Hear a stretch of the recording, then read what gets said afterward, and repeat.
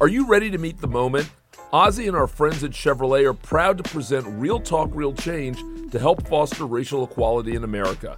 And we're inviting you to help. Join me, Carlos Watson, as I talk with key leaders from across the country about racial disparities in America's healthcare system. Look for The Carlos Watson Show and Real Talk, Real Change on YouTube and subscribe. Or download The Carlos Watson Show wherever you get your podcasts.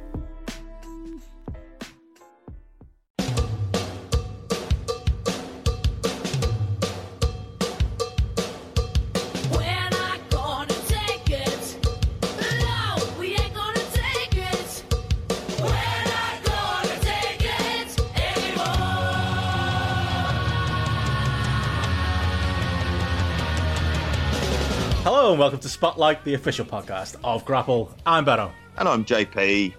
And I'm Steph. And there's Steph. Steph joining us again. Hello.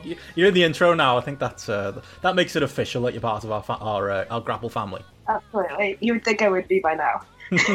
Yeah. Well, you were part of the Talk Sport family earlier on today, though, weren't you, as well? I was. Yeah, I'm doing the rounds tonight. Oh, yeah. Between the two of you, to be honest, it's hard to nail you down. Like, Steph, I think you both did WH's podcast over the last 2 weeks. JP, you did the roundtable at the weekend. You're on Up Next as well. Busy people, in demand. Voice has gone, but I'm just trying to keep up with Steph's workload, really, which is killing me, I'm finding. And today I'm somewhat broken. But yeah, it was great fun, really good fun. The AEW roundtable was, there was a point when my internet froze. And it came back when the internet came back. It was Suit Williams eating a big burger from Wendy's. He just sort of had it there. And it looked nice. And I was fucking hungry. I'm telling you, it was about 11 o'clock. I was starving as well. But yeah, it was really great fun. A lot of podcasting. Voice kind of on the edge. But I'm giving myself the week off. I want to know more about the Wendy's burger, to be honest. Like, was it a double burger? Like, what was on it? Yeah, there was jalapeno, there was chilies. When Suit listens to this, he can give you the full kind of update on it. It looked good. It looked like a damn fine burger. Baton Rouge, mate. Do an awesome burger, I imagine. Anyway. Oh, definitely. But yeah, like I say, Steph, you've been busy a lot lately as well. I was recording with WH. I haven't had the pleasure of listening to that in full yet. I heard the intro though. You didn't clash too much on Jay White, I don't believe, but it was a civilized discussion from what I know. It was very fun, and yes, he had me on as a Jay White supporter, and he's clearly not a Jay White supporter. It was kind of like the time I met Joe. Discussing that, but I think we did pretty well together, and I feel like he's another person I've secretly turned into being a Jay White supporter. He did like him when he was a young lion. I think he just doesn't like the switchblade character, but it'll grow on him, and absence makes the heart grow fonder. Apparently. He was wearing a nifty BLM t-shirt this week. Oh, there you go, yeah. He's a good guy. On Strong, so fair play to him. I don't want to break his character, but he's a good lad. Yeah, he was rocking that t-shirt on the USA shows. He used to have a great t-shirt back in the day when he was on tour with the kind of, it was just with a fern on the front of it. I don't know what it was. And it just said Jay White, but the fern was black. I thought it was cool. Was it one of your many t-shirts that got stolen in Oberhausen, JP, or? It didn't, but thanks for bringing that up. I like to remind you at any possible. Bitter about it's the Shibata one now. That really fucking rankles, and the passport at the time. But that's going to be pretty much redundant by the end of the year anyway, isn't it? So, politics. If there's some guy walking around pretending to be you with your passport and your Shibata t-shirt. Yes. Simply put, there's a part of Oberhausen where someone was doing that, and every time I've been back, I'd offer money for it just to find out some guy wearing a few New Japan t-shirts and a Shibata t-shirt. I'd just love to beat the shit out of him and get it back. I was livid about that. Created a lot of grief for the weekend. He really did. And then I had to go to Dusseldorf, which is all right, actually. But, just to an apartment block to get a ropey photo that Joe kept on trying to nick from me because he loved the photo because it made him laugh. And then he was quite upset when they took it off me when I got to customs. I went, right, that's it, you can't have that. That was £100 I'm not getting back. Oh. Yeah, thanks for that, Benno. Sorry, mate. Oh, you look like you've recovered anyway. You're sitting there now in your Nick Gage MDK t-shirt. I've got a GCW t-shirt on. Keeping the fan base. Steph, was that an NWO t-shirt? I thought I saw you wearing before. I'm wearing a retro Jerichoholic t-shirt. Oh, okay. Yes, with all my Jerichoholic steps on the back. That's what I'm wearing today. Good work. Yeah, thank you. Well, it's a bit on that retro market, is it as well? Is it like an original? I think it is an original, yeah. I've had it for quite a while, so always want to crack at it. My Instagram feed is littered with that stuff, with just like wrestling t-shirts for sale, like classic and retro ones, for money I can't afford. I've ordered a Demo God t-shirt, but it's been a month and it's still not here, so that's slightly disappointing. I'll be rocking that every day once it comes, though. Nice.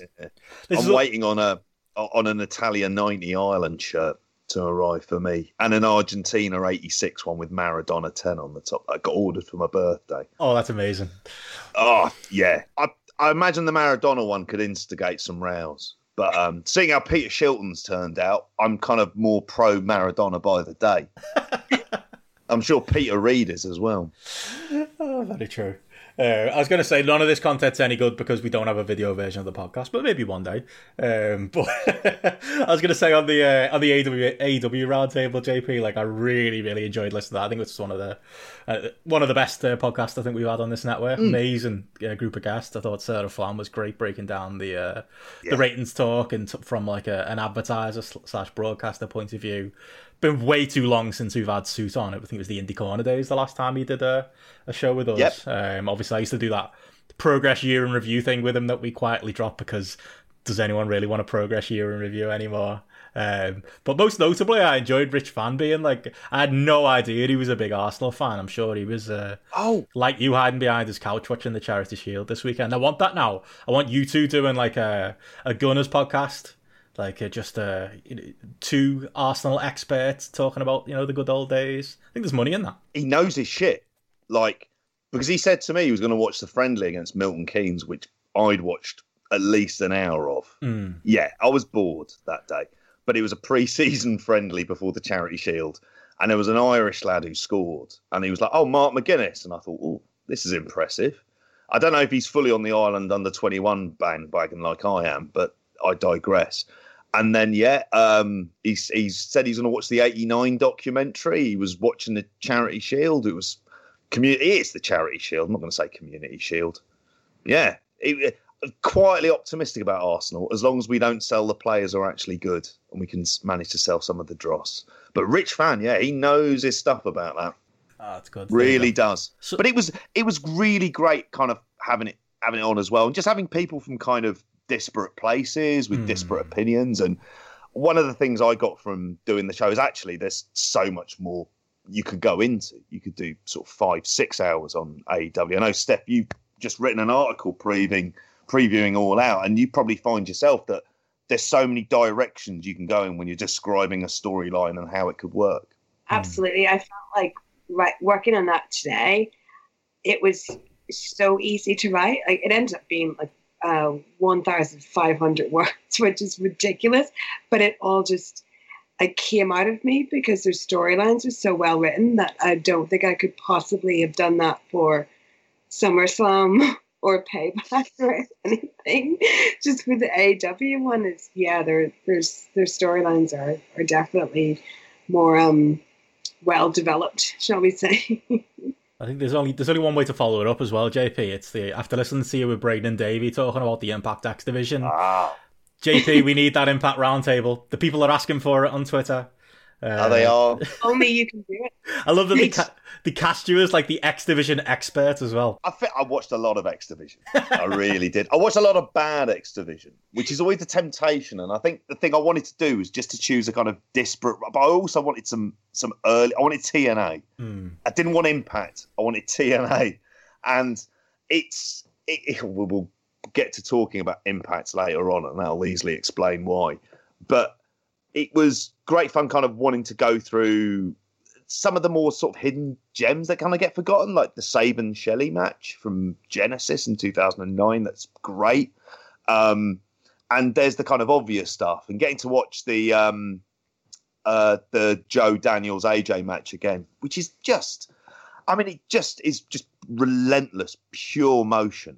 And it's people at kind of their athletic best at that stage. Like Joe at that point is able to kind of space out his big spots, and when he does like the kind of twisting tope over the top rope and stuff. And this is stuff that you kind of envisage when you see the opening of the shows and the rest of it. But and there are a couple of cracking guys as well. So it was absolute pleasure to go on, and my voice will give up at some point over this as well.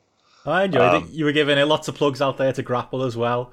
Yeah. I didn't hear what star. Are you with Meltzer on that 3-way? Is that a 5-star match? I never thought it was, to be honest. I don't know. Maybe I need to go back and watch it again, because it is kind of spotty, I think, but it's like the perfect spot. It's a bit like, when I don't want to do down like a Dragon Gate, but you'll hear people say their matches are spotty sometimes, and it's like, right, even if that's true, like the work you have to put in to pull off those spots and make it as perfect as it is impressive enough on its own. I think that's kind of the argument with that match as well. But yeah, I think at the time I gave it 4.5. But yeah, solid 5 on Grapple. Nothing wrong with that. My kind of thoughts are, I'm boring like this, is I look at it like films, and therefore this is just like a genre of a film kind of done to perfection. So like I really love Mad Max Fury Road, and I think it's just an amazing film. I kind of think it's like the best sort of action film that you could possibly have in many ways. But then Die Hard is a different type of action film, and I also think that would be 5 stars. And so you can have kind of like perfection, but within a type of match. So there is that 5-star death match out there. I just have yet to see it. I mean, Ricky Shane Page and Nick Gage would say differently, but carry on. Yeah, they would. I only gave it 4.5. I didn't go 5. It's fine. No, it's a step too far. But it's kind of it's the thing that kind of causes debate, and I think it's of the X Division matches, it's the one that kind of surmises it, and you're just amazed that you just think these should be your 3 stars for the main event scene. No, but it was still at that point in time the Jeff Jarrett show. Yeah. So, and as much as we love Double J, it was like that was his biggest failing, because I think on the there's another match that we looked at, and he was main eventing in it against Monty Brown, and I remember I went and watched that match again. The crowd just completely deflates the moment he wins. Yeah, it just like the air is completely out of the room. And I think the Ultimate X match is beforehand, and that's just like fucking nuts, and the place is going mental. But he was lucky at the time, because like Triple H was the internet's big bad at the time, as like holding all the baby faces down. So he got most of the heat, didn't he, from like the forums and the likes of us. Whereas Jarrett, like in his little universe, my world, was just as bad. I don't know, Steph. If we do that, if that roundtable happens, are you coming on? Are you going to be? Are you an Impact expert? Are you a Jeff Jarrett expert? I'm absolutely not an Impact or a Jeff Jarrett episode. So yeah, that's one I'd be sitting out. Sorry, guys. Are you not going to go through the classic TNA archives then? Their YouTube gives them most of the good stuff for free. Yeah, more reason to do it. Maybe, but if their recent stuff's anything to go by. That's a fair point. Yeah. Having seen most of that. The recent stuff doesn't really make you want to invest in going back. Look, it's a hard life being a hardcore TNA fan. JP knows. Like, I do feel sorry for you. Yeah. Yeah, I was like that with Ring of Honor for a while, but then once it got shit in 2007, I cut off. Like, I've got no attachment to these Jay Lethal years or the HD Net years and stuff. I could walk away. JP just keeps going back. That's the difference. It's bad. It feels. I don't want to make light of it, but it just feels like a very bad relationship that I've got myself into with this program. And I just suffer through it every once in a while, and then I put my head in my hands. So I'm a recovering TNA fan, but I might as well just like never fucking accept the chip, frankly, and just sort of relapse every once in a while, put my head in my hands in shame, try and move on, and then here I am 2 weeks later talking about it again. Well, if it's not next at Roundtable, JP, I'm going to hope it's coming soon. Oh, yeah. I'm sure there's a good laundry list of guests who'd I'm open to ideas as well, from people. Nah, TNA or nothing, that's all the people want.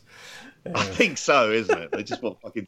It's going to be... There might be a few TNA roundtables. I think there might be some early years TNA, because I think there's bits of this that need to be showcased. There you go, yeah. 20 years of the fucking... Multi-part series, JP, that's what the people want. The TNA audio documentary that no one asked for, and I'll spend hours delivering, which is kind of like my fandom of fucking TNA, isn't it? Hours spent for zero reward, with nobody on the other end of the call listening to you talk about Impact. That's how it goes. Screaming into the void. The other thing I was going to say is obviously while you were both busy doing a lot of podcasts lately, Steph surprised us last week. You've been busy as well, Steph. We saw you on the Rev Pro TV show on Fight. Kept that one quiet. Yeah, I did my best too. How was it? How did that go? Bloody work.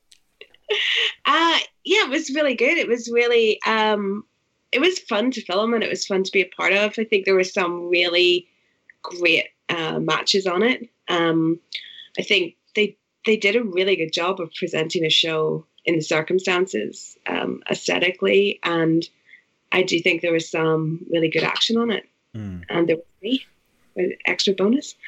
Can't argue with that. There you go. Anytime Rev Pro comes up, we'll have to reference that now. But obviously, it was we reviewed the show. I did enjoy it. I'm gonna be talking about. Oh, what was that? I'm just saying, yes, I heard your review. Yeah, we were nice. We didn't say anything bad, I don't think, about yourself. That audio could have been better. I'm going to throw that out there. Yeah, there is that. Yeah. But we're going to be reviewing it in full on BWE this week coming up as well. But I think one thing's going to be there is going to be criticism for the performers on the show and the show happening in general. But I was going to ask, from your point of view, it was something you were comfortable doing, and it was a comfortable atmosphere to be in from the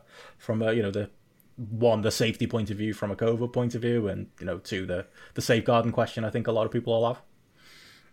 Yeah, well, I 100% felt comfortable doing it, or when I'd done it. Yeah. But from the COVID standpoint, I mean, you guys know me, and I've told you before about the anxiety I've had during this COVID pandemic, and how I know Benno has seen me talking to him while sanitizing my hands for no reason because I'm that paranoid. So as far as from a COVID standpoint, I felt totally safe, which is something totally unexpected for me. And we did get COVID tests, and we were all just kept together. So anyone that thinks we didn't get COVID tests, we did. That actually happened. As far as from safeguarding, I mean, I felt totally safe, and I felt like there would never be a problem, and there's definitely people there you can speak to, as well. Everyone there is very open, and I think people, people that don't know Andy and were annoyed at him maybe not giving them all the rules and regulations out there that they wanted. For the people that are performers, we know what's going on, and I understand the argument that it should be out there. But Andy, I think, as people should have heard in the podcast he did with Will Cooling, he's a very open, approachable person. And for me, I felt totally safe with the whole show, and I'm happy I did it, and I am happy that it happened. And there'll be another one in 2 weeks. Yeah, that's it. Yeah, they've got going to be a regular thing. It looks like. Are we allowed to call you Steph Pro yet? I think that's the main thing JP wants to know, because we want to title this episode. We're always after good ideas, aren't we, JP? I wish you think of something better than Steph Pro though, because that could be pro anything. Rev Steph, Rev Chase. Does Rev Steph work? It's not as cool as Rev Joe. No, it's not. I just feel bad for you guys because you ousted you ousted Joe for being ousted. We chased them off. Push back on that. then you got infiltrated by another person. Can't get away from the place, can we? We have no choice. It will always be covered, like it or not. It's just a long contract dispute like Brock Lesnar. That's what it is. Grapple Garrett wasn't paying Joe the big bucks. He stepped away for a while, and he's just seeing if anyone can fill his shoes. But I would say, like, anyone that doesn't or didn't want to watch the show for their own reasons, like, I totally understand that. But as far as for people that worked on the show, we can all make our own decisions and make up our own minds about it. And I don't think ever coming after anyone that worked on the show, especially certain people, is ever a good thing to do. Yeah, that's it. It's kind of what we talked about, wasn't it, last week, JP? With again, totally understand that people didn't even listen to our review. To be honest, it's kind of one of the reasons we left it to the end. I know it's a sore subject for a lot of people, and it's something we went back and forth on, and we went entirely positive on like some of the fact that some of the safeguarding stuff isn't out there public, and the fact that maybe the show was running, and we were vocal about that, but. I think it's a difficult one, and I totally understand why some wouldn't want to hear that or watch it. I think a lot of the conversation just went elsewhere. Discord, Facebook. It was just a case where the conversation's being shut down, so people just decided simply not to engage with it there, and that's going to happen whether it's the chat on Fight or anywhere else. That it's. You just move people onto different social media platforms. Oh, that chat room was quite busy on Fight. I did see someone asking if you'd marry them, Steph. I don't know if you wanted to throw that answer out or what, but there was a lot of activity in that Fight chat. Oh dear! Ask him how much money he's got before I answer that. fair point of view. Was it T Khan? Yeah, I hear he's quite rich. I'll marry him. Oh, me too. I don't know, JP, if he's heard any of this podcast over the last 2 years, though, we're done for. Then again, maybe if you listen to your round table, maybe we'll be all good. Yeah, there is a point where, if he went back, I wonder what these archives are like. It's like, well we're fucked. I'll never live down literally the first episode of this podcast on Grapple when Gareth put his trust in us was just a big Tone Blanks Dogs flag. Sorry, Gareth. and ending with "Come on, ye black and tans" and Martin Brennan at the end of it as well. Problematic from beginning to end, JP. That's the Grapple story. Martin Brennan is a national hero. Should make a comeback. That's what we called the episode as well, Martin Brennan. Bloody hell. Are we still here? Anyway, we'll move on swiftly before Gareth sacks us like he did Joe. Only messing there. Gareth's still on holiday. Hopefully he'll be back with us next week. But I did want to mention there, I alluded to Brock Lesnar there, but before we get into we've got a heavy section of reviews this week. Firstly, the New Japan Jingu Stadium show, the AEW Dynamite, Payback. Got a good documentary review coming up later for fans of David Arquette, and there'll be some Impact talk. Last 3 minutes, something like that. JP, we'll sort it out. It's what it deserves. but before we get there, it has broken tonight. So I don't know if it's even a story at this point. We're in Brock Lesnar contract negotiation season once again. I suppose there's a headline there because according to PW Insider, he is completely out of contract. Therefore, WWE have pulled his merchandise off WWE.com. He is not a WWE employee right now. There's been lots of fantasy booking I've noticed on Twitter already of where's he going to end up. Maybe he could go back to New Japan. Remember that was great last time. Let's do that again. He could go to AEW, wrestle a load of lads who are half his size. To be fair, actually a lot of his best matches came with lads half his size, but maybe we could redo the Moxley feud. Do you give any legs to this story again, or are we just at that time, JP, where it's just going to be a case of he'll maybe do like the chat with Big Tone at some point, drive his price up, but we all know where he's going to end up. We all know WrestleMania next year, heel Roman Reigns, babyface Brock Lesnar. It's probably coming. Yeah, I mean, in a kind of non-COVID world, he'd be going to a Jacksonville Jaguars game, wouldn't he? He'd be in a box there. He'd just be like, no, I'm just here watching a game. which would be great. Realistically, he's done this before. Vince will pay to stop him from going to AEW. I actually think if he wasn't going to go there, the most likely place is weirdly somewhere like Rising in Japan, because I could see him doing MMA, not wanting to get steroid tested. That doesn't happen with Rising. I'm not sure if it happens with Bellator, but Bellator's on kind of shaky ground. So in MMA terms, he's kind of left with just UFC. Now, there's a money fight there, but is it like, which would just be Stipe versus Brock, which I imagine Stipe Miocic would absolutely love. And so I think that would be a much more likely route for him to go down than ending up in AEW. In my head, he's coming out, arguably, if they had big screens up, he should be doing the countdown to the Fulham Arsenal game on the opening day of the season, because that'd be a hell of a way to introduce him. Like, I don't know, I mean, as an Arsenal fan, I'd be worried if you saw on the big screen a picture of Brock Lesnar come in and he just, like, I don't know. You'd sort out all your defensive like, roles, JP, to be fair. Like, imagine him as a centre-back, it'd work. Oh, fuck yeah. Even if he was on the touchline looking at you, that'd be something. But if you fantasy book him in AEW, really, it doesn't go anywhere. No. Because he just doesn't suit the product at all. And he wouldn't be arsed either. I can't imagine him putting the effort in. Like, he needs a Vince on his neck, on his back, doesn't he? You'd think he'd just take the money again like he did when he was in New Japan last time. He's lazy generally for Vince.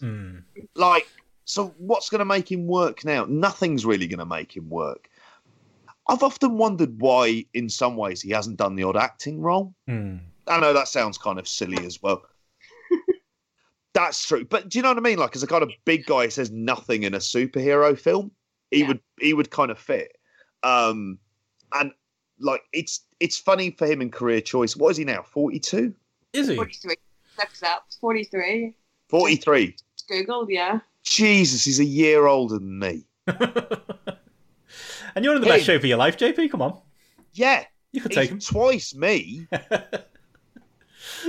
Honestly, he could hide me and it just wouldn't make any difference to his body shape at all if he absorbed me. Anyway, I know what's going on. That's a horrible scenario. Yeah, so I just think, like, he's much more, like, he sits it out. Ratings go down at some point. He gets signed back. That's the usual pattern of this. And if it's not that, then there are some other kind of left field options that are much more likely. New Japan, considering they keep a grudge against some companies that we've mentioned earlier on in the show, but New Japan, if they hold a grudge, like the way Lesnar treated them and the IWGP title, and he didn't want to like job to Tanahashi and Nakamura, and he just treated it fucking awfully and put in zero effort.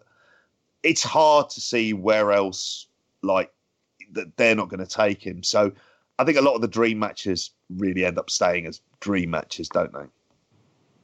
I think there's no way he's not staying with WWE. He'll be back by WrestleMania because Vince will pay absolutely anything for him.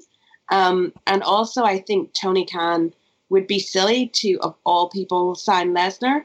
It's such a WWE. He's such a WWE person that there's nowhere AEW could go with him at all. Like at this age, bringing in Brock Lesnar would just seem silly. So I think this is just another Brock just sitting it out to get as much money as he can. I'm sure he doesn't want to wrestle during the COVID era anyway. So once there's fans, he'll return, and with whatever they're doing with Roman Reigns right now, they're setting up a pretty good story there for Paul Heyman's number one guy to make a return, find out he's being cheated on, and build up that big match. Oh, I'm disappointed now, guys, to be honest. I was just excited for the Brock Lesnar indie run. Thought might see him on, like, you know, GCW show, Effie's Brunch. GCW. Look, if they can book Brock Lesnar versus Nick Gage, that's a money match. Oh, Jesus Christ. They should just do that in a massive field and just let it go on for... Do a Brock's Farm. You don't have to travel fuck all then. There you go. That's a WrestleMania weekend show. Like, throw down I'm sure he'd love that, wouldn't he? Loads of indie wrestling fans turning up at his house. Get Sable on the show, you know. I was going to say, if there's one match I'm holding out for Lesnar to have, it's a mixed tag with Sable. Like, the moment she reappears, that's what I've been waiting for this whole time. A mixed tag with Sable. Against who? Oh my god! Well, what I think would be hilarious. This would be a terrible match, by the way. Would be Triple H and Steph versus Lesnar and Sable. Can you imagine it? Oh, because I actually can. That's what's terrifying. If they're going to do something that big, Steph is going to want in on that. So it will have to be Steph. It will be one of those situations like with Londa, where you have all these women working, but when it comes to getting the big match, Steph's like, pick me. So yeah, it would be Steph Triple H. And it would be terrible but wonderful at the same time. Oh, there you go. That's where our fancy absolute. I can't unsee that. Yeah. Now I've seen it. I'm imagining this match. I suppose I've just replaced Kurt Angle and Ronda Rousey I'm just imagining the dynamics of how that would work. It would be awful, but you would just be completely glued to it. Oh yeah, everyone would watch it. It would, yeah. You couldn't take your eyes off it. Oh yeah. No, I was gonna say like on the AEW thing. I reckon Tony Khan will have the conversation. I could see that. If I was him, I think I'd have the conversation, but I don't. No, I think Brock will have the conversation to get that contract offer up from Vince. He'll record the conversation to send to Vince in a voicemail. He'll tease going back to UFC again. Yeah, we've been here before, haven't we? So as much as I want to see Indy Brock or want to see him do a Euro tour, if there's any European indies left after all this, see him on a York Hall show, maybe, Electric Ball. Book Brock in Rev Pro. Brock Lesnar versus Mad Kurt. Take my money. Okay, well that's one. That could work. But yeah, I think the most likely scenario is he does end up back in WWE. But yeah, we've been here before. Let's see if they do throw us any curveballs. I was going to say actually on that indie point of view, that is another news story that dropped this week. Like briefly, JP. Did you see that the GCW are looking to bring their WrestleMania weekender back in October? They're doing the collective shows that were planned for Mania weekend. Effie's Big Day Brunch, the Janela show. There's a freelance show in there, Black Label Pro, Shimmer, Bloodsport, Paradigm Pro Wrestling. Basically the full slate of Mania weekend shows. They're doing them in October in Indianapolis. Friday, October the 9th it is, through to the Sunday. Like we were complaining last week about not really having a proper WrestleMania weekend worthy SummerSlam weekend, but I don't know. They're doing it for the culture show as well. IW's in the mix too. I don't know. Any interest in that, JP? I imagine we'll be reviewing most of it, but I don't know. The main thing, to be honest, I've seen from people is like, okay, does this not seem soon? First week in October, and we're back. We're inviting travel. I think a lot of it's like fans who had Mania weekend tickets. There's going to be make goods. And you're probably going to get a lot of people from traveling far out to come to it. I don't know how wise a decision it is.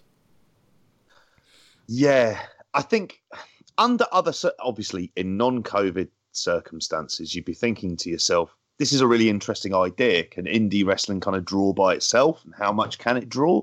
And can that attract an audience? And I think there's a kind of place for a kind of 2-day wrestling festival, sort of similar to the WXW ones that we've been to. And outside of WrestleMania weekend, not piggybacking on WWE and doing your own thing. Exactly, just to kind of see what the landscape is. I think, unfortunately, it's just the time. It's far too soon, and we're September, so it's ridiculous. It's going to be far too soon. Like, what is the venue that they're in?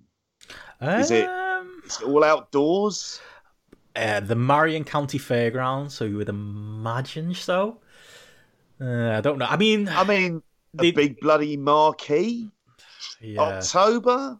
I mean, I don't know that much about the weather in Indianapolis at that time of year, but it's October. They have done a decent enough job in the shows I've seen, when they have been running outdoors, and it's been, masks, reduced capacity. Unfortunately, that all goes out the window as soon as Nick Gage makes an entrance, but generally speaking, they've been pretty good at enforcing that stuff and enforcing the social distance and stuff. But yeah, it does just seem a bit soon. I mean, I don't know. I suppose the argument is, they're going to be following the laws locally. I know Brett Lauderdale has said that they're 50,000 in the hole from Mania weekend, and this is an attempt to claw that back. So it's a bit like the Rev Pro thing. I get the business argument. Then again, like, are we all getting mad at our Mars going to fucking Crete and disappear? Wasn't there that story in the newspaper the other day about, like, wasn't there some plane coming back? Was it coming back to Belfast? And it was full of, like, I think like 6 people on the plane tested positive for COVID. I mean, is that the one where they weren't wearing any masks? I think so. Yeah. What was that stuff? I was going to say a plane landing in Belfast and 6 COVID people is not what I want to hear. The entire family is in Belfast. But I was going to say, with these shows, I think if it's a traveling fan situation, that's what worries me the most. Just because of people traveling.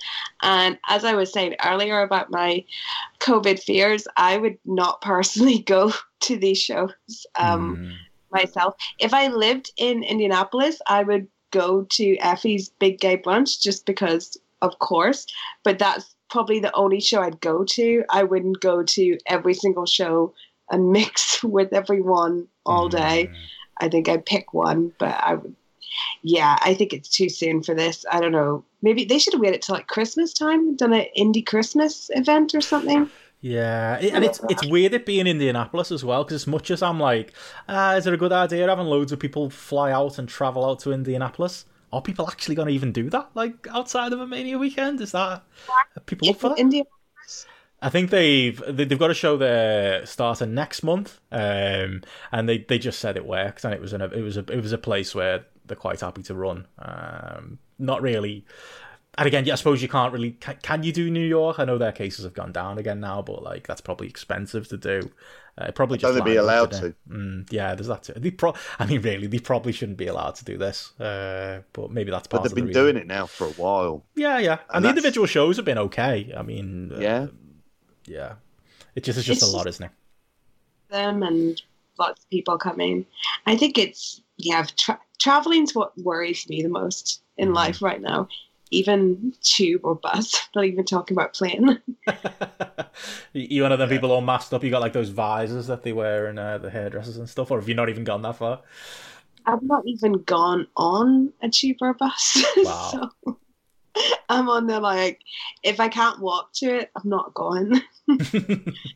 I've taken a few taxis though, and even that makes me worried, you know. But yeah, I'm not getting on the tube still.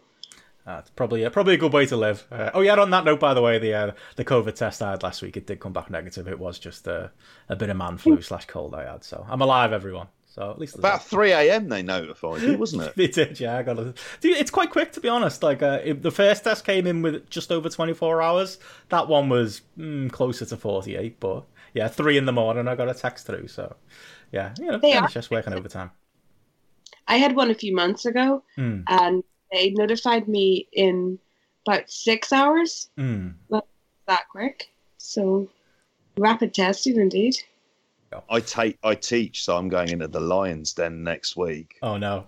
Like that's and that's part of the fear that we all have about going back and wondering what's going to happen, and is there going to be more changed guidelines and the rest of it. So yeah, I'm planning on having a cheeky COVID test before I go back.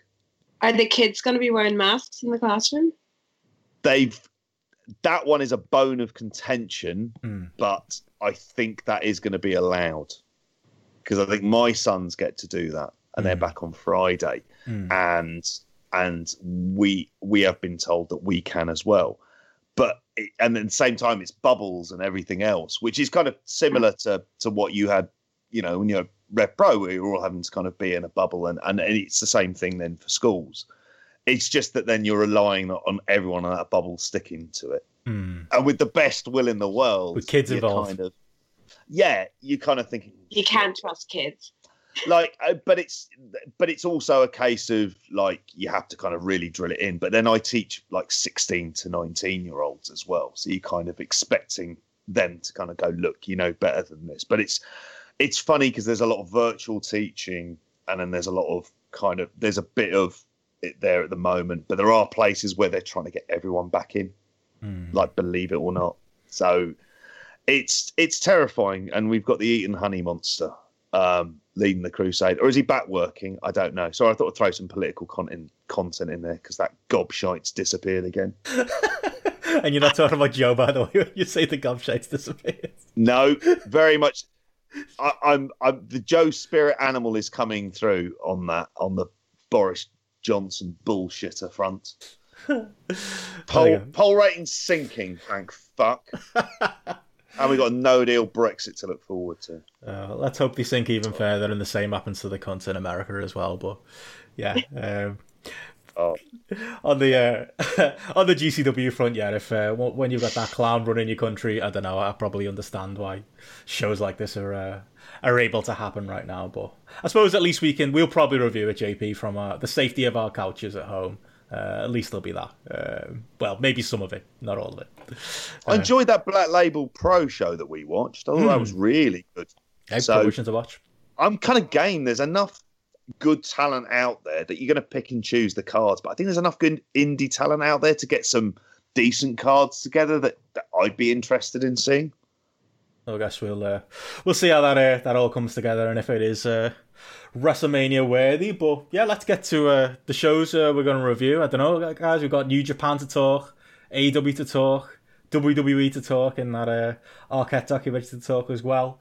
I suppose we started with WWE last week, so we start with some New Japan.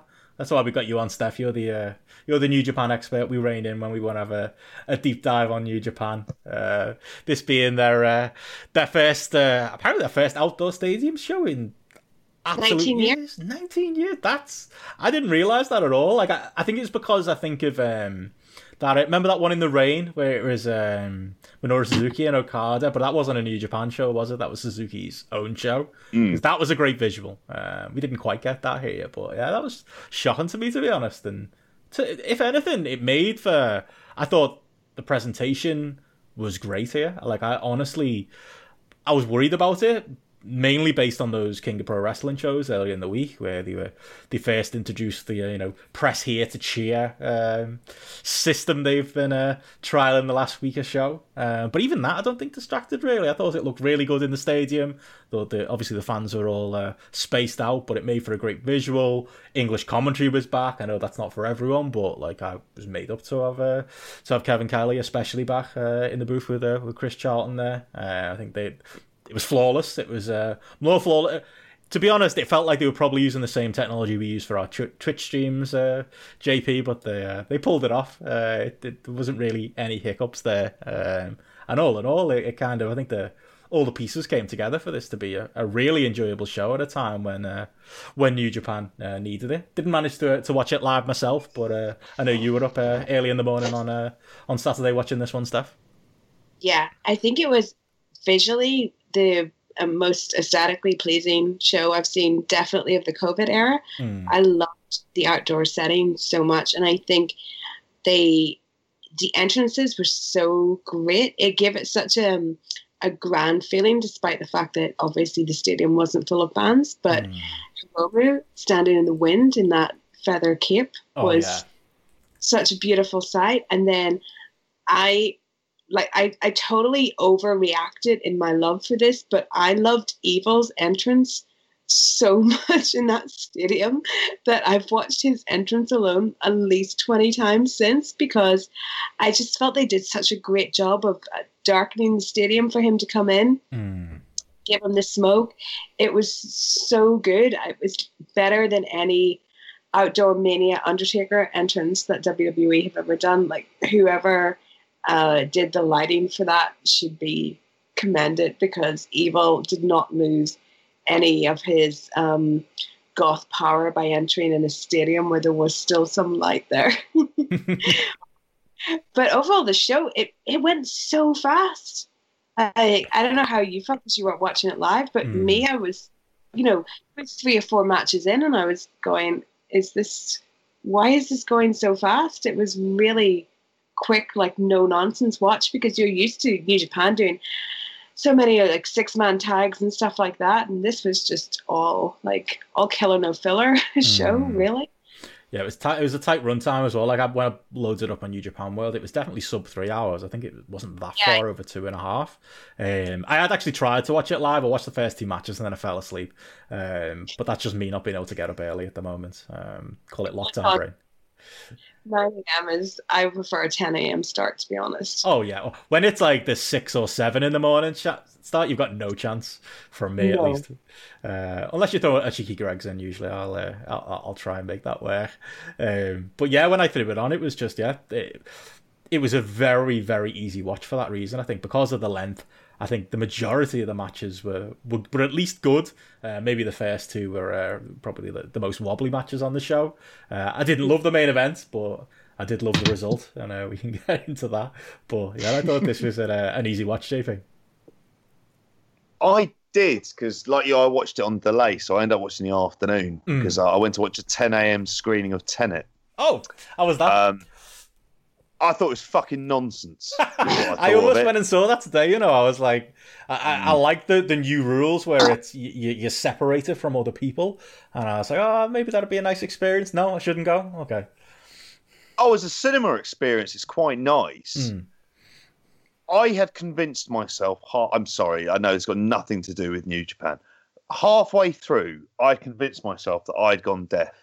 Because I'm not sure that I could hear a word that Robert Pattinson said. I didn't know if it was the cinema, and my boys had gone to see it with their mum when they were on holiday, and I'd spoken to her, and I was like, "Did you hear it?" And she was like, "Yeah." I was like, "Right, am I going deaf?" And then I read stuff online about it. It's just like a bad filmmaker has tried to remake Inception. But for a fucking load of money, I don't even know where to begin with it, really. It's bollocks. I will go that far. Joe had very strong opinions, because I think I went to The View and he went to the Curzon, and The View's half the price. So I think there was like a legitimate bit of anger about, right, I've gone and travelled into town for this, whereas I walked to a View, which is about half an hour away. So I didn't watch this, and I did think after about 2 hours, 15 minutes, I thought, well, I wish I'd watched that fucking New Japan show. I thought partly the main event, I just thought, I'm gonna wait my time. But when I did get round to seeing it, it's kind of similar to what Steph said. I thought it was a step in the right direction for them. I thought there was a lot more clarity to this show than what there'd been in other shows.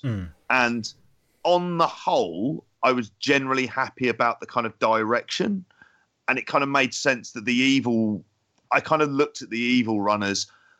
He tried all cheating and it's not worked. So he's going to have to actually improve in order to get to that level. That's not going to work for him to be a champion. It kind of worked once, but it's not going to work again. In the way they do that kind of long-term story about the possible evolution of how they get to be at the top spot.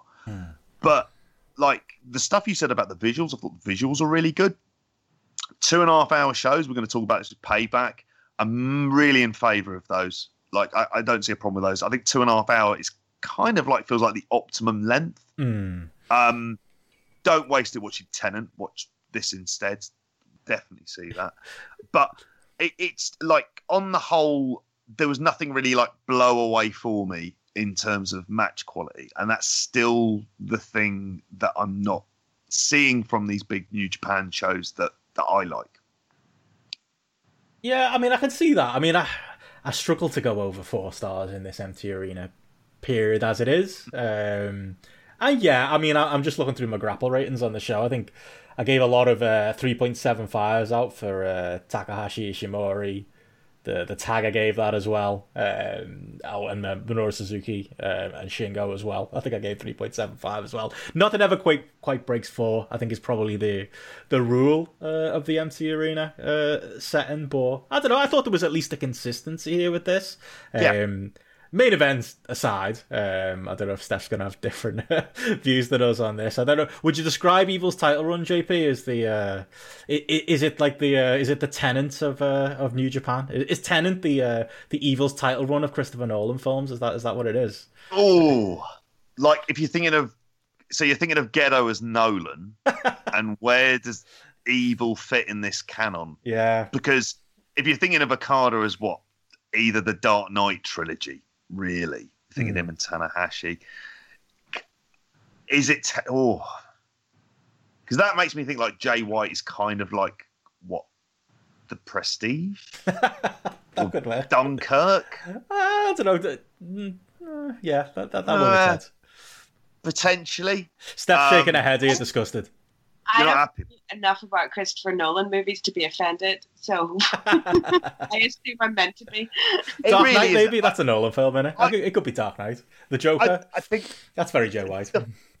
Yeah, it kind of feels like for his title run, it's like a necessary evil. It was a way of putting him up to a higher echelon so he can headline some future shows. Yeah, that's all. And if he gets to the final of a New Japan Cup again, then he's a credible contender.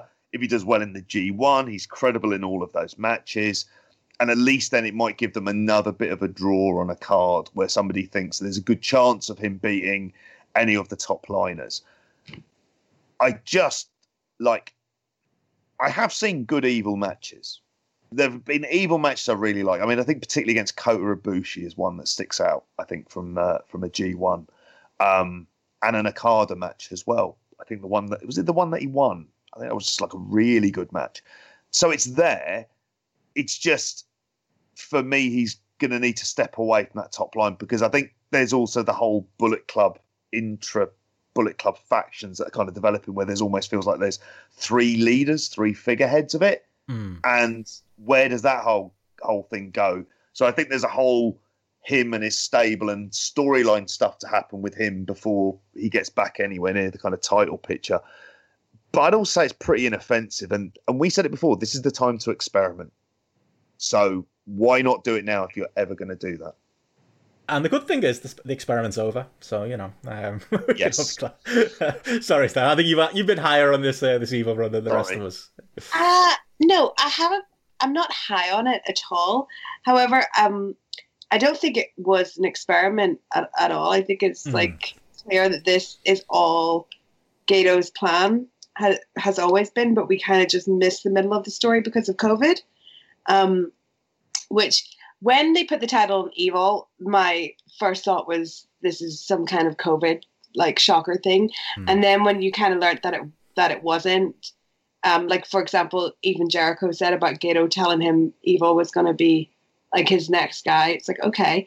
So then I was completely shocked at this show when Evil dropped the title so fast that now I just feel like I thought I knew what the story was. Originally I was shocked. Then I thought, okay, I know what the story's going to be. It's going to be Evil is champion. But now it's been hot shotted off him. So now I'm just back to complete confusion at what they're doing. But I really don't know where he's going with this. Where I want him to go is Hiromu being the savior that vanquishes evil. But I'm not sure if that's where that's going either. I think you may be getting that in the mid card, maybe a Wrestle Kingdom, I could see. I still think Wrestle Kingdom right now, I still think it could lead to Evil Naito again or Evil Sonata, but that wouldn't be the main event. But perhaps they move the title off him in order to put Sonata as the person that's going to feud with him. I was very confused when Evil dropped that title because it just happened so fast.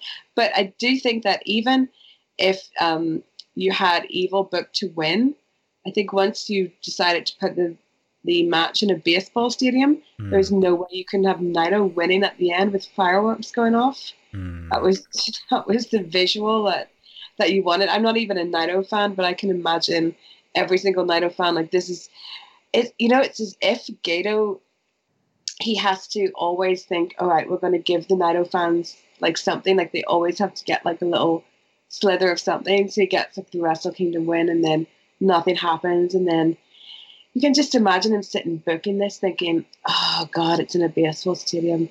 Yeah, I have to give it to Naito. We'll give him that. And then he'll get nothing else for another 2 years. He'll lose the belt pretty soon. Yeah. I did wonder though, Steph, is it good confused or bad confused? I actually think it was kind of bad confused because right. usually with Gato's booking, I think I just have like so much faith in it, but it always seems to make sense. And then because I felt the evil thing didn't make sense, but then I was convinced that it does make sense. Like there was a longer plan, and this has always been the plan, and whatever, evil's the guy. And now that this has happened, I'm back to saying no. Yeah. It doesn't make sense. Like I think everyone thought he'd gone mad when he put the belt on Evil, but I think he actually went mad when he took it off. My theory on it is like I do agree with that. I do think they clearly are high on Evil. I mean, I don't agree with it, but clearly they've had plans for Evil. I do think though that maybe something like this was coming, but not exactly this. I'm still of the mind that if Kenta and Jay White were in the country, I don't think Evil would have had this mini run as the top guy. I think to what you said before, JP, it's at the end of it's a bit like what AEW have done. AEW have been running in circles really and avoiding doing big angles, at least for the majority of the pandemic, kind of hoping we can pull the trigger on a lot of stuff once we're back. And obviously that's maybe slowly coming now, but that's been the idea. And I think that was it with New Japan. It was like, well, what can we do?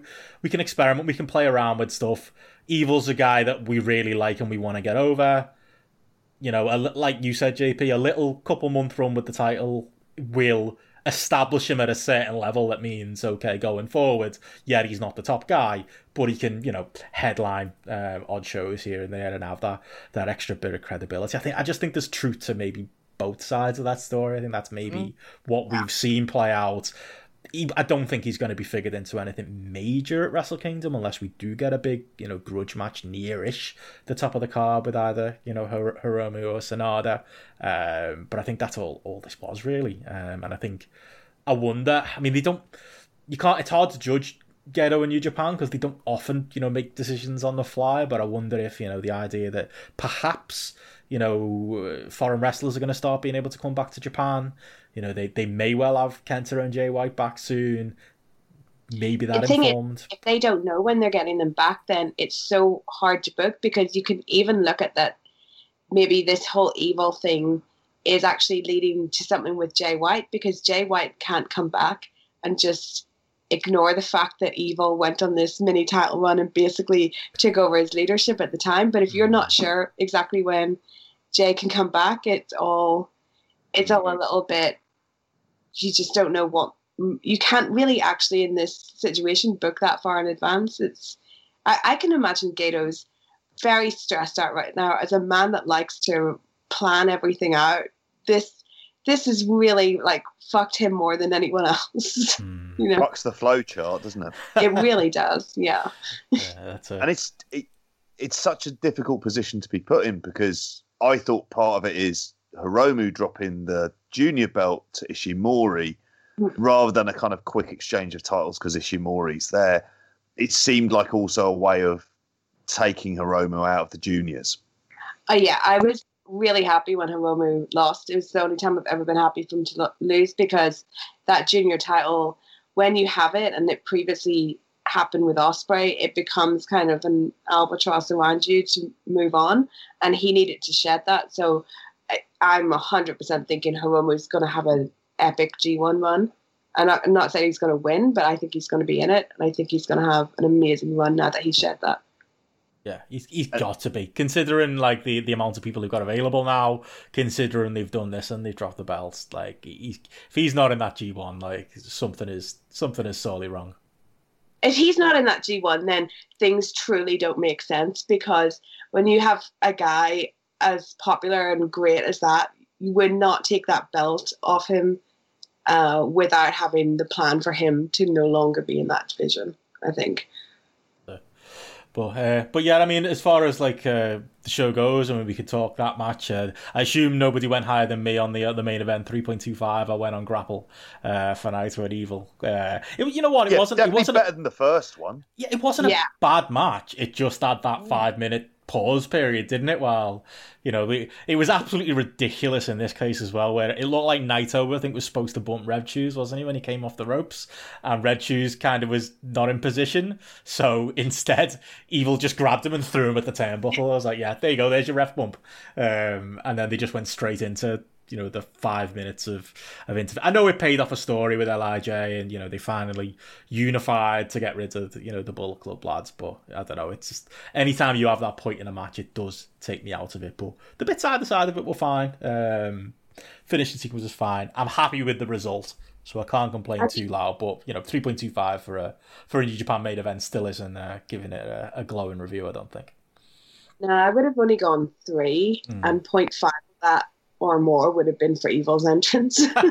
He did look good in the dark, to be fair. Real King of Darkness. That's fantastic. I know I'm overreacting, but I'll never get over it. Anyone that thinks that The Fiend had an amazing entrance at the Thunderdome, that's nothing compared to Evil walking out in that baseball stadium. Like, that's what I would stand for. Like, especially Dick Togo as well. Yeah. How he was dressed up. It just there was a wonderfully camp element to that entrance.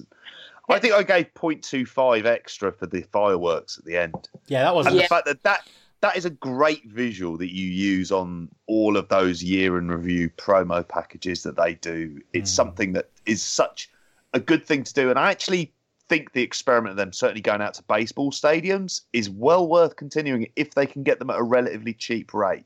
They have to continue with the outdoor shows. Seriously, it looked so good. Yeah. It really did. It's just such a great visual. And if you can get it at a time when you're confident the weather will be all right, yeah, do it. I know Naito said in his interview yesterday that he wants them to do more. He wants them to do like one summer show a year in a baseball stadium, which I'm not really sure how that would work given what their schedule is. But if they could find a way to make maybe a G1 final worth it in a baseball stadium, I think that would be a really cool direction to go in, just to see all those visuals every year. They went to that dome for the Okada Nakamura match, and they would have done bigger business, but there was a typhoon that day, because I can remember it just pissing down, and it was showing it coming in from one of the sides. I think it was the Seibu Dome they were at.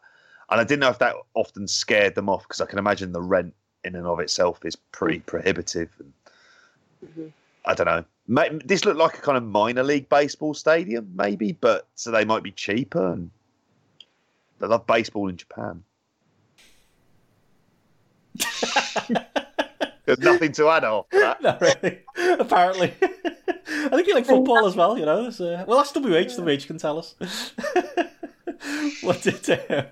What did you guys think of the mid card? Like I talked about, like this being a consistent show. Just looking at my grapple ratings, as I say, I went 3.75 for Minoru Suzuki and Shingo, which I thought was just a great fight. Taiji Shimori and Hiromu, same, just a really fun, maybe on the short side, junior match. And I really enjoyed the tag with Zack Sabre and Taichi against Tanahashi and Kota Ibushi in the end of that team. 3 very different matches, but 3 matches that I really enjoyed overall. Yeah, I really enjoyed the Hiromu match so much. I thought it was great. I loved the story that they told with Kota and Tanahashi, and I think that hearing the English commentary in this really helped to kind of fuller explain the story of what was going on.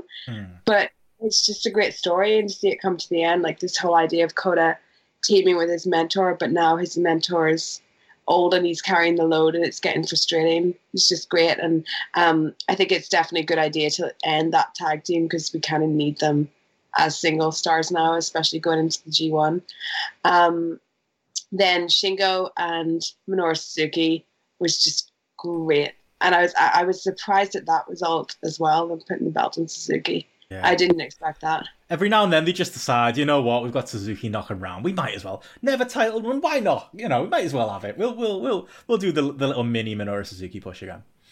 That's the thing about Suzuki, though. If I had Suzuki on my roster, I'd be giving him like everything. I'd make him world champion. And they almost sometimes seem to like not resent the fact that they still have Suzuki, but it's as if they know fans love Suzuki. He's great. But really, that's not the image we want to be projecting. So, like, let's try and not give him what we can, and then if sometimes just like throw them a bone with something. But that was a shocking result. But I can only imagine another person that's going to have a great G1 is Shingo, because he did last year as well, and he's definitely a future top guy. He's someone ready to step up, I think. And he's like, he's going to be the. I mean, obviously, he's not exactly young himself, but I think he's got that Ishii in these G1s going forward, like that dependable guy who's gonna pull out most people's best matches on a given day. Yeah, I'm hyped for him in the G1.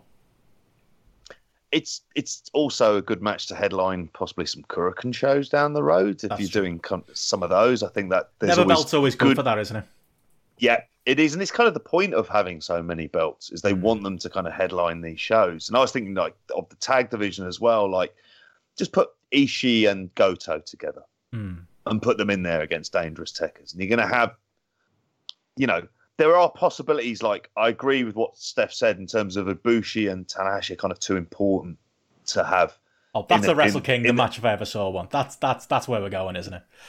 Yeah, that's it. Yeah. Non-COVID, we would love the idea of this, but you've got a limited roster and you haven't got any of your Gaijins in there, so you kind of have to make sure that you're kind of dealing with that hand. But yeah, like you guys just said, it makes sense to build towards that at the Dome.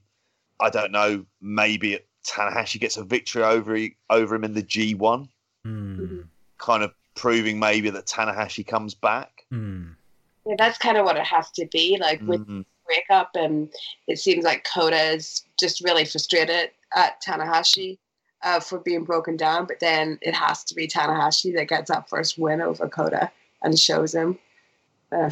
It's got to be when that is the mega powers exploding of New Japan, and it's got to be good.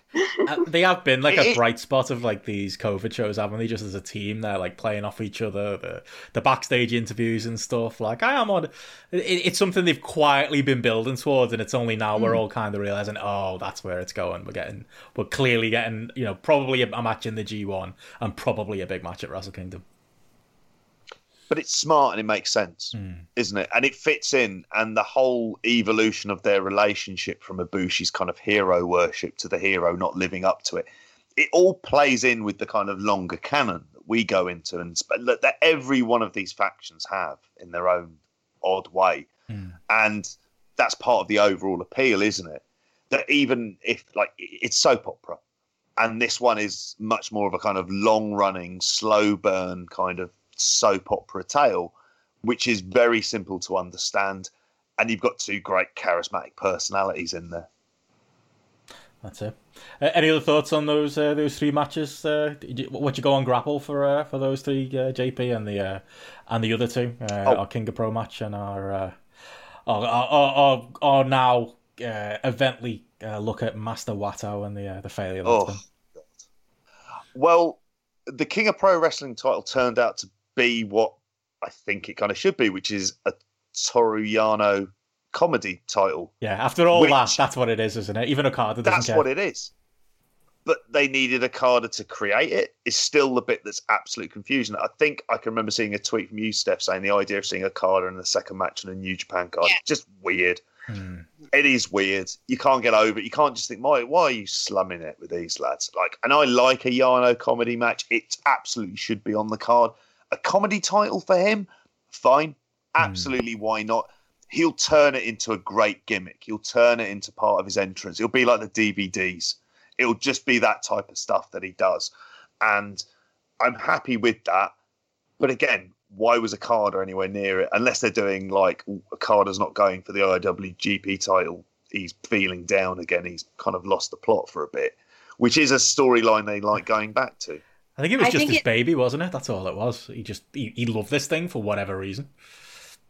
I think it's a bit of that, and I think it's a bit of his real life personality of being goofy, and I think it's also a bit of him himself wanting to alleviate some pressure and not be Okada as we see Okada, not be 5-star in the Tokyo Dome Okada, and wanting to be like, hey guys, chill a bit. I'm gonna do some stuff like this because like a mental break as much as anything. Yeah, I think so. I kind of see. I always see Okada. Makes sense. Sorry. It makes sense. Okada is someone who he's in a way, and this sounds like I'm being really derogatory, but he's like New Japan John Cena, where he's like the guy that he wins a lot. the big difference being that he can actually put on really good matches, but then he's also kind of occupies that role as well of being like the main guy that can then go and do some weird mid-card stuff the way Cena has done before. And it's a terrible comparison, but I know what I mean. Well, he's doing down John here, aren't you? Because he's clearly on a par with Okada.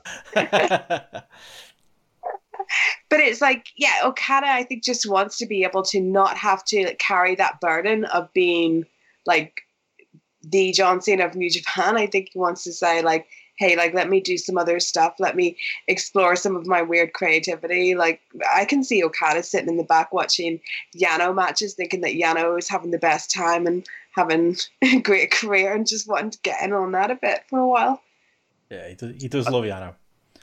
And it also, having Okada do this is really good because it does prevent that John Cena-ness from happening, because it gives other people the chance to be in the top. So it kind of works out for everyone. But I thought it was just a great swerve to have that it actually, like, everyone's on the internet complaining that Okada is involved in this, and that Okada is gonna, like, it's gonna ruin Okada by having this comedy title. But then of course Yano wins it, because it was always meant to be for Yano.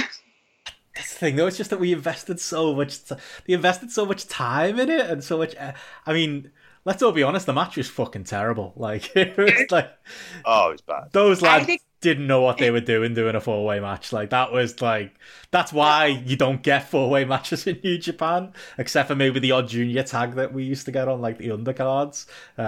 It didn't. I still think it didn't need to happen. I think I like mentally had the best way of going about it, because I'm not like, I love Okada, but I'm not someone that worships at the altar of Okada, if you know what I mean. Like, I'm not someone who holds him up as the highest wrestler in my esteem. So when this whole thing was going on, it's kind of just something that I ignored. Like, okay, Okada's doing that. And I would read people going off on it on Twitter, and I actually just didn't have anything to say about it. So it all kind of, I felt like it all just passed me by. So it never bothered me, never like got me worked up. The match was pretty shit. I was just like, okay, well, that's over now, and Yano's got that. It's fine. The world is right. I really think you bring up a really big point about the kind of genuine. If you're the ace of a company, the mental strain and stress that takes, particularly in Japan, where you are the figurehead and the company's fortunes kind of feel like they rely on you, particularly for companies that rely on live attendance, and that there's a really big chance of burnout, and you have to prevent that in some ways. And he'd been at that point for how long? 3 straight years. God, no more than that. Like, you're talking kind of nearly 6 years. And he deserves the right to do a bit of silly nonsense, really, doesn't he? He does. And keeping, it's not only his mental burnout, and I need to stop mentioning Cena, but with what we saw of Cena, it's like, you don't build other stars when you put everything just on one person. So they're also making sure they don't do that as well. And I just give Okada, let Okada have a rest. Let Okada go on a little holiday to Yano land for a while, and we'll be fine. Gap year, maybe. Yeah. Look, he had his period with his balloons. He's had enough. I don't know. For me, I just didn't want to see it in New Japan. Like, I thought the King of Pro Wrestling, the matches we had earlier in the week, I think maybe part of it was, the height of the terrible, again, the crowd noise situation. It just made those shows really surreal anyway. And then you've got these weird structured matches with this weird tournament going on. Although I would say, actually, at the stadium, those kind of concerns with like the crowd system went away a little bit. I think because it was a bit more in the background, that it was a bit more, because the noise kind of dissipated a little bit. It wasn't so bad. But I don't know, it's just come at a weird period in New Japan in general, I think, where there hasn't been a huge amount to get excited about, and then they're doing this as well. But I know, from my point of view, I just hope Okada's got it out of his system, and we can move on to a big G1. I'll take that. If you can't take a bit of weirdness, then New Japan's not for you. There's always going to be something that they do that's just a little bit weird, and we still respect it as the most serious wrestling company. That's what New Japan is. True, it is. It's not like it's 90s all Japan, is it? I mean, Baba wouldn't be going anywhere near this. one or two lads starting through the crowd, and that's that's the extent of his wackiness.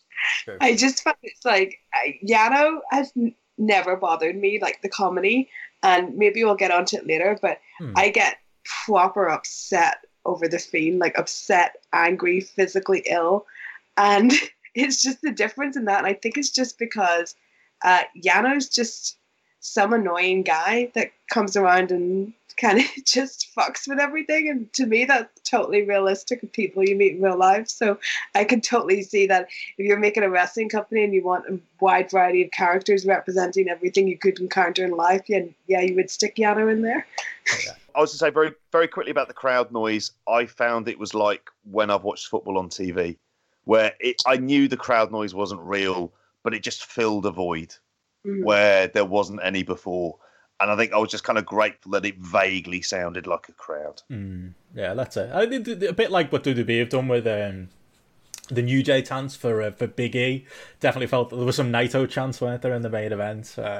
Sometimes it works, other times it does sound particularly fake. But I didn't mind it in the outdoor stadium. But we are burying the lead. I mean, before we move on from New Japan, I've got to ask, what did we think of Master Wato's big loss against Kanemaru?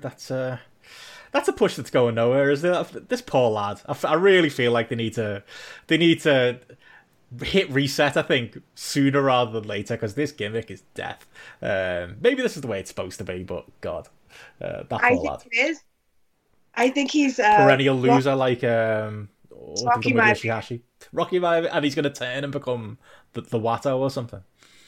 Yeah, I think this is his Rocky Maivia phase, and he's actually going to one day come out and basically say, fuck you, everyone that mocked me in my blue hair and velvet pants. And then he becomes the Grandmaster, and he's like the most evil bastard you've ever seen. He's the next Minoru Suzuki. This is what I hope is happening. And in 10 years' time, they start going back in those video packages showing him as Master Wato and how he's changed and got embarrassed and angry. Sort of like Naito. Getting annoyed.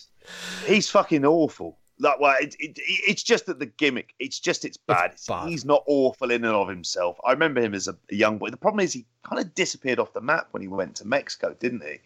He didn't feel like he kind of went anywhere, whereas with Hiromi, with Kamatachi, you kind of knew stuff was happening. You knew there was a feud with Dragon Lee and that he was coming on somewhere. But it just didn't, like with him, it's death. It reminds me somewhat of a kind of Captain New Japan type stuff. Like it's too silly and too undercard for it to be serious. And I don't think at the minute they've really got any options to have people like that around. I mean, for people to eat losses, they've got the young boys there who can do that. But for this, they kind of need to think of obviously we're probably 3K of like giving up the junior belts, so they're going to need some junior teams, and they're going to need some more juniors in and around there, so they're going to need some degree of credibility. So it just makes you wonder, that's all.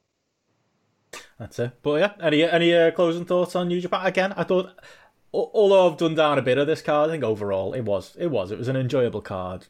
Easy enough watch. The most positive I've felt coming out of a New Japan show since. Maybe part of that is the fact that this King of Pro Wrestling stuff is over. But that's just me. But yeah, overall... And it wasn't as bad as what we thought it'd be, was it? Yeah, and the Evil title runs over as well, so maybe that's the other thing that's put me in a good mood. But I don't know, I feel a little bit more positive going into the G1 now. I felt like I needed this show from New Japan, even if, again, there wasn't anything breaking 4 stars. It made me feel like, maybe we will still get some bangers in a G1, and, it's only a couple of weeks away. It's something to look forward to. Obviously, they might just be saving themselves for the G1 as well. It's like, let's keep, just keep your powders dry for the time being, and then, let loose in September. I guess we'll see. But yeah, moving on from New Japan, like we said before, another surprising... I mean, it probably shouldn't be surprising, JP. It turns out that, WWE had another good pay-per-view, 2 weeks in a row. There's nothing surreal about that. Speaking of short shows, Payback was last night, and again, we're in that dangerous predicament where we're going to talk about the show, and Raw is literally going to be airing as we talk. But as we all know, nothing happens on Raw anyway, so nothing's going to ruin this review. But generally, there are things to be negative about, specifically some of the story stuff they decided to insert into Matt Riddle's character, and the main event. It served the purpose, but it was rough watching at certain points. But overall, I actually thought this was a good show from WWE, and if anything, a logically booked one with good decisions up and down the card, from the way they used Keith Lee to the way they used Shayna Baszler. They seem to be, and even, elements of what they did with Roman, although there's still some room for a complaint there. But all in all, I felt like this is one of the strongest booked WWE shows in a long while, and I thought the in-ring was pretty good as well. I know you were up late last night watching this as I was, Steph. Mm-hmm. Yeah, I thought it's a really good show. Actually, it's. I mean, you shouldn't be surprised when they make good decisions, but I was so surprised. I was so surprised about Keith Lee because that was a pretty dominant win. It wasn't just a win; it was a dominant win. I thought the finish of the Shayna Baszler match was one of the coolest finishes I've ever. So great. And I just wondered what's happened that they booked something so well. Like, what was going on? Who had the book? Where was Vince? I mean, yeah. I'm just waiting for the Observer to come out and there to be like a little tidbit in there that Paul Heyman got some power back in the booker room now. To be honest, based on the Paul Heyman Raws this last year, I don't know if I think Bruce Pritchard, like, every now and then, it's one of them. JP, a broken clock can be right twice a day. I don't know. It's just twice in a week in this. Twice in a year, maybe we'll give him that. But it honestly, like, I couldn't have asked for more from like Steph said there. Keith Lee smashing through Randy Orton. They even improved his gear. His music's still shite, and he still needs to grow his beard back.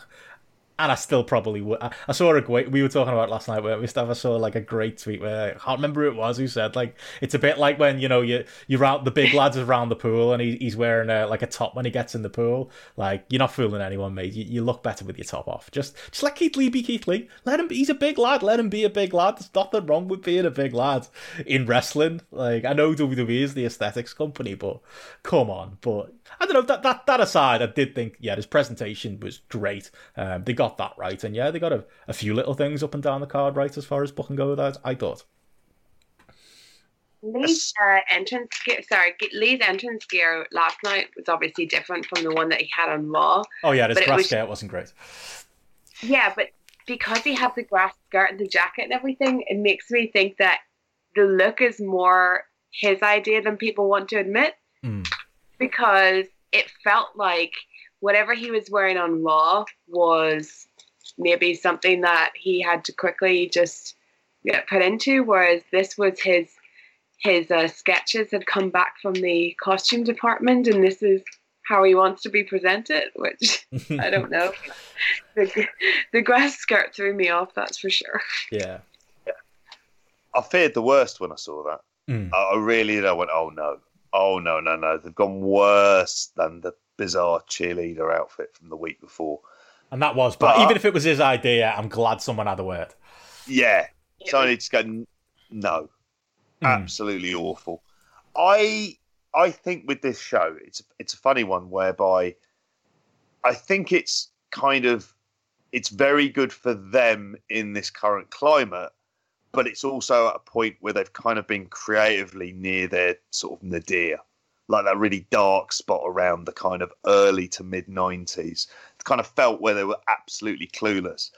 And for a couple of weeks, they've put together some common sense stuff. It feels like there's a bit of a reboot that's kind of gone on as well, which is sorely needed. And they've created some stories and some factions, and getting Roman Reigns back at the top of the card, like, and from an in-ring perspective, is sorely needed, because that had just sunk to kind of real WCW levels. Is where that main event scene had gone with The Fiend.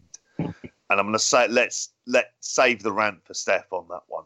But like, I was glad to see him there. The storyline around it, like you said, just doesn't really make sense. And why do you need to do it? And there's a much better version of a heel Roman Reigns character. And I fear that they're doing this out of some bizarre spite of him not working through the COVID period that Vince kind of has going on in his head. And it just doesn't surprise you because it's like the Heyman stuff feels completely needless, for example. Like, I just prefer him to come back pissed off saying, I never lost the title and I want it back and you two fuckwits are here. So I'm just going to knock 7 shades of shit out of you. I'm like completely down with that. I would say, like, so for a lot of the cards, it for me is around 2.5 star to kind of 3-star range, but kind of very watchable, and 2.5 hours and nothing really was too long and overstayed its welcome, even when I felt that at points during the Randy Orton match. But I just think that's a medical thing that I've got whenever he appears on my screen. Narcolepsy kicks in. So, yeah, I would say a positive show, but in no way do I still have faith in them, because we've been down this road many, many, many times, and consistency is not their friend. Oh yeah. They'll have undone it by the time Raw airs tonight. Like I say, this is a poison review, even attempted to do this. But I mean, yeah, while that is plenty of positive on the card, we probably should talk that. I mean, that is the big story. It is the Roman stuff, and I think to you, JP, like I think with Roman there is a really good story to tell there, as far as like, you know, his turn. Like it's the thing that we've all.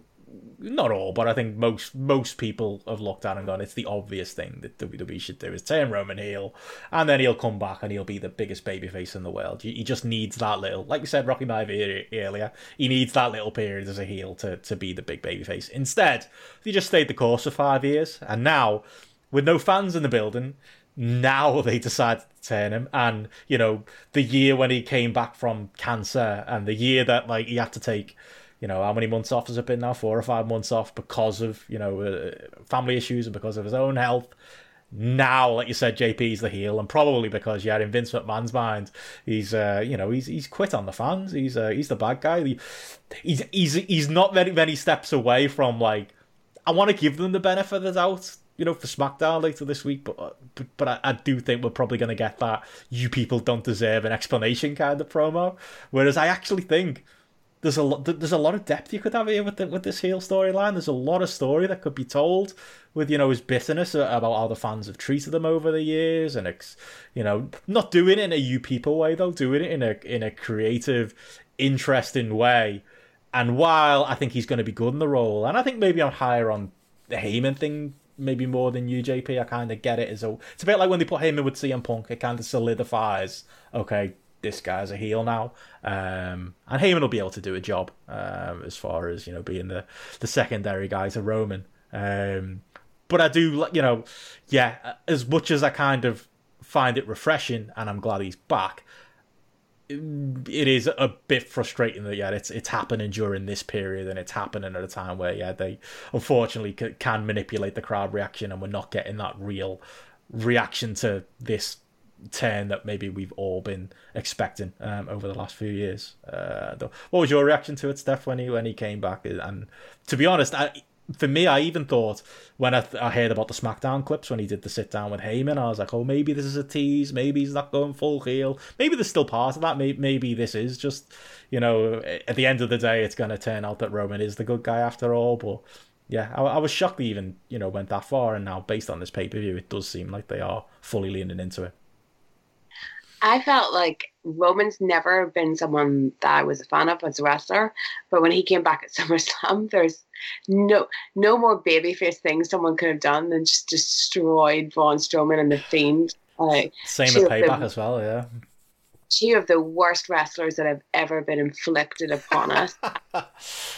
I've said before, I hate The Fiend so much, and my absolute dream is for, on SmackDown, what I want to happen is Roman to just them do like a backstage shot, like him walking in through the backstage area.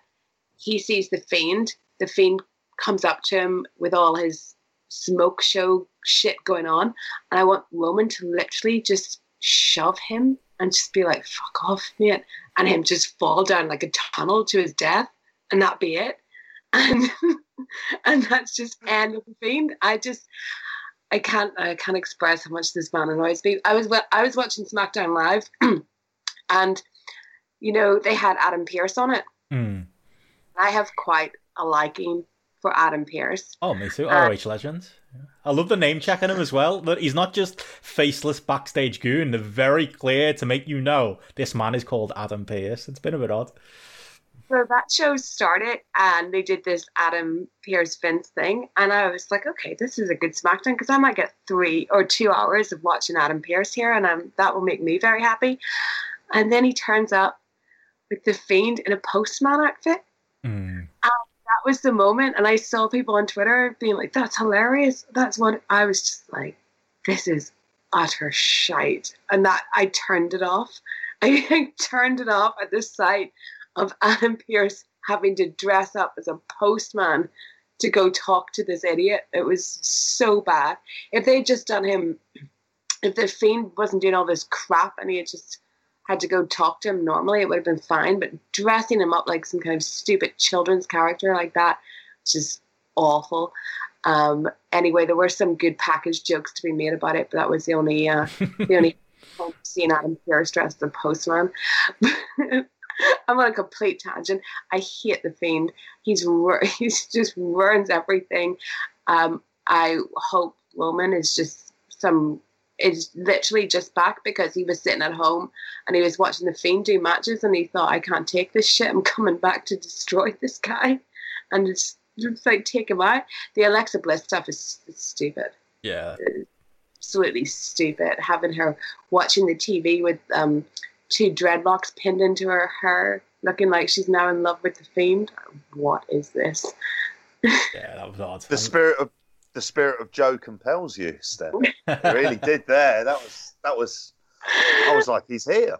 I mean, one thing that Joe once, I think it was definitely Joe that once said this. People that think the Fiend stuff is really deep have never watched any kind of good art or entertainment, because it's got to the point to me where if someone outs themselves as thinking the Fiend is good, it's like the equivalent of finding out your friends like thinks that QAnon. well, I was going to say like thinks, you know, I'll say pre-election that Trump running's a pretty cool funny idea and he's just shaking things up.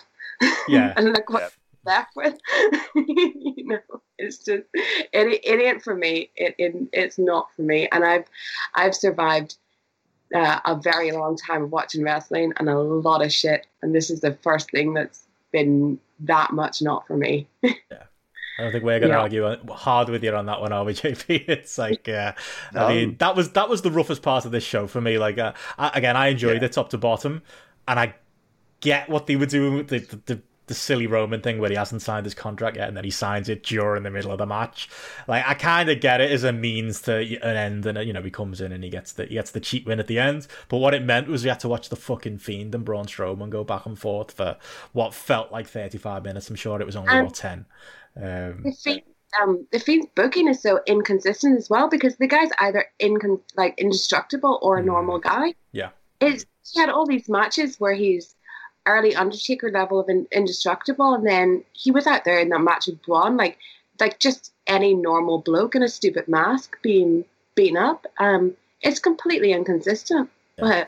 And that's where most of my hate goes, because I am a Braun fan. Like, I think they fucked him up like over the last few years, but I do like him. But yeah, like we were saying last week, JP, when was the last time you saw a good Bray Wyatt match? And I think we have to go back about 5 years anyway.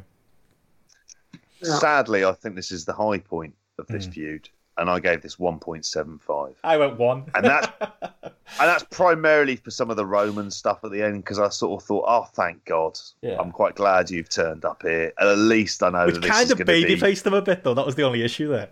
It is, and I actually think there's a really good story with him coming out saying, I've come back because there's no fans here, because I'm sick of you lot. And I think it's the simplest story in the world. And just just be really happy and then build him up to when fans are actually back, and then they hopefully boo him out the building if he did that. But hey, there's 1,000,001 ways to kind of skin that cat, and they're going to choose the fucking roughest way to do it. But this yeah, there's. I mean, I can't disagree with anything that Steph said about the Fiend there. It is. Yeah, we're not the podcast to disagree on that. Yeah, exactly. It is the thing that kind of dragged everything down on this show, because it's the thing you're least looking forward to. And everything else up to that point had been, obviously with some other exceptions we're going to mention, pretty much like so easy and watchable, if nothing else. If not like reinventing the wheel or spectacular. I think they've done actually really good storylines recently, and this is definitely a revelation I had on Friday night once I saw Adam Pearce in that Postman outfit. Was if the Fiend didn't exist, I would be extremely high on WWE right now, because I have very little complaints on what they've done. I love all the Bayley and Sasha stuff. I've really enjoyed Orton recently. I've enjoyed so much of it, and it's literally just him bringing it down. Though I would say on that match, I'd go probably like a 2.5 or a 3, just because it was just a lot of kind of mindless violence at the start, and I was waiting for the moment for Roman to come out, and it wasn't a technically great match, but I'd definitely actually go higher on it than both of you, despite my feelings on the Fiend. They need to retire that superplex spot. Oh my God, yeah. Remember the first time? Remember how great that was? Like, out fucking... Felt like 20 of them since. Brock and Big Show. That's it, on a rando SmackDown. Charles Robinson took a great bump, though. That was spectacular. Jesus, that was quite frightening, actually. But I thought that was really good, his bump over it. Yeah. But I had actually thought that a lot of that of the main event felt like the match I'd watched the week before. Yeah. Give or take. That it was the same kind of stuff. And they say no holds barred. And I'm just like, does any of that stuff ever actually really apply? Also, rang the bell in that match before Roman came in, which also pissed me off. Oh, and the commentary didn't even talk about it for about 10 minutes, did they? Like, they just left it like this fucking elephant in the room. Oh, yeah, Roman's not here. Like, eventually they did address it, but yeah, I feel like there's a guy missing here. Probably bring it up. I don't ring the bell when a guy's still got his ring coat on, and he's been attacked, and your third competitor isn't there yet. It's just making up the rules as you go along. Well, it is WWE after all. That's the story of them, isn't it? Yeah. To me, I think one of the reasons I went 1 on it, it just didn't feel like a match. It just felt like a big angle to set up Roman winning at the end, and I think it was effective. If maybe again, it did kind of make Roman come off as more of a babyface than anything. And yeah, I wouldn't be the first to say it, but I would bet if there was a crowd in there, they'd all be cheering Roman anyway at this point. So, maybe actually there's positives to doing the turn here. But I did think, yeah, that was kind of the low point of the show. I mean, the high point of the show for me came right before it. These Mysterio boys. Massive fan, me. I love the Mysterio. Like this, I went 3.5, which isn't that high, extremely high rating. But considering this is Dynamite Mysterio's third match, I love this. Him and Ray against Seth and Murphy. Like, it was quite surreal, kind of. Watching the dynamic between the two, like trying to work out, okay, who's gonna be babyface in peril? Is it gonna be Ray or is it gonna be Dominic? And how are they gonna kind of work as a team? And to be honest, that dynamic really worked for me. I thought it was great. It was similar to the singles match last week, except maybe this time, Dominic maybe didn't have quite as much to do. Therefore, the things he did do all came across a lot better. I thought his execution was better here than it was in the Seth match last week. But it felt like another one where like Ray was playing coach and playing dad on the sidelines, just giving him the odd tip and keeping his head where it needed to be. And you had again, and it's 2 weeks in a row here where I'm going to say nice things about Seth Rollins. Seth Rollins was quarterback in the match again and was great at it, and Murphy's very good as well. I went 3.5 on Grapple. Could have easily gone 3.75 again. I really enjoyed this. This for me was the match of the night. Yeah, I'd go with you on that. I went 3.5 as well. I enjoy, and like you, I was kind of watching how they were putting the match together, and that was the thing that was really impressive. It was just a very quite simple, well laid out match that they did the best, and it's credit to Dominic himself for just not. I can't remember stuff he got wrong.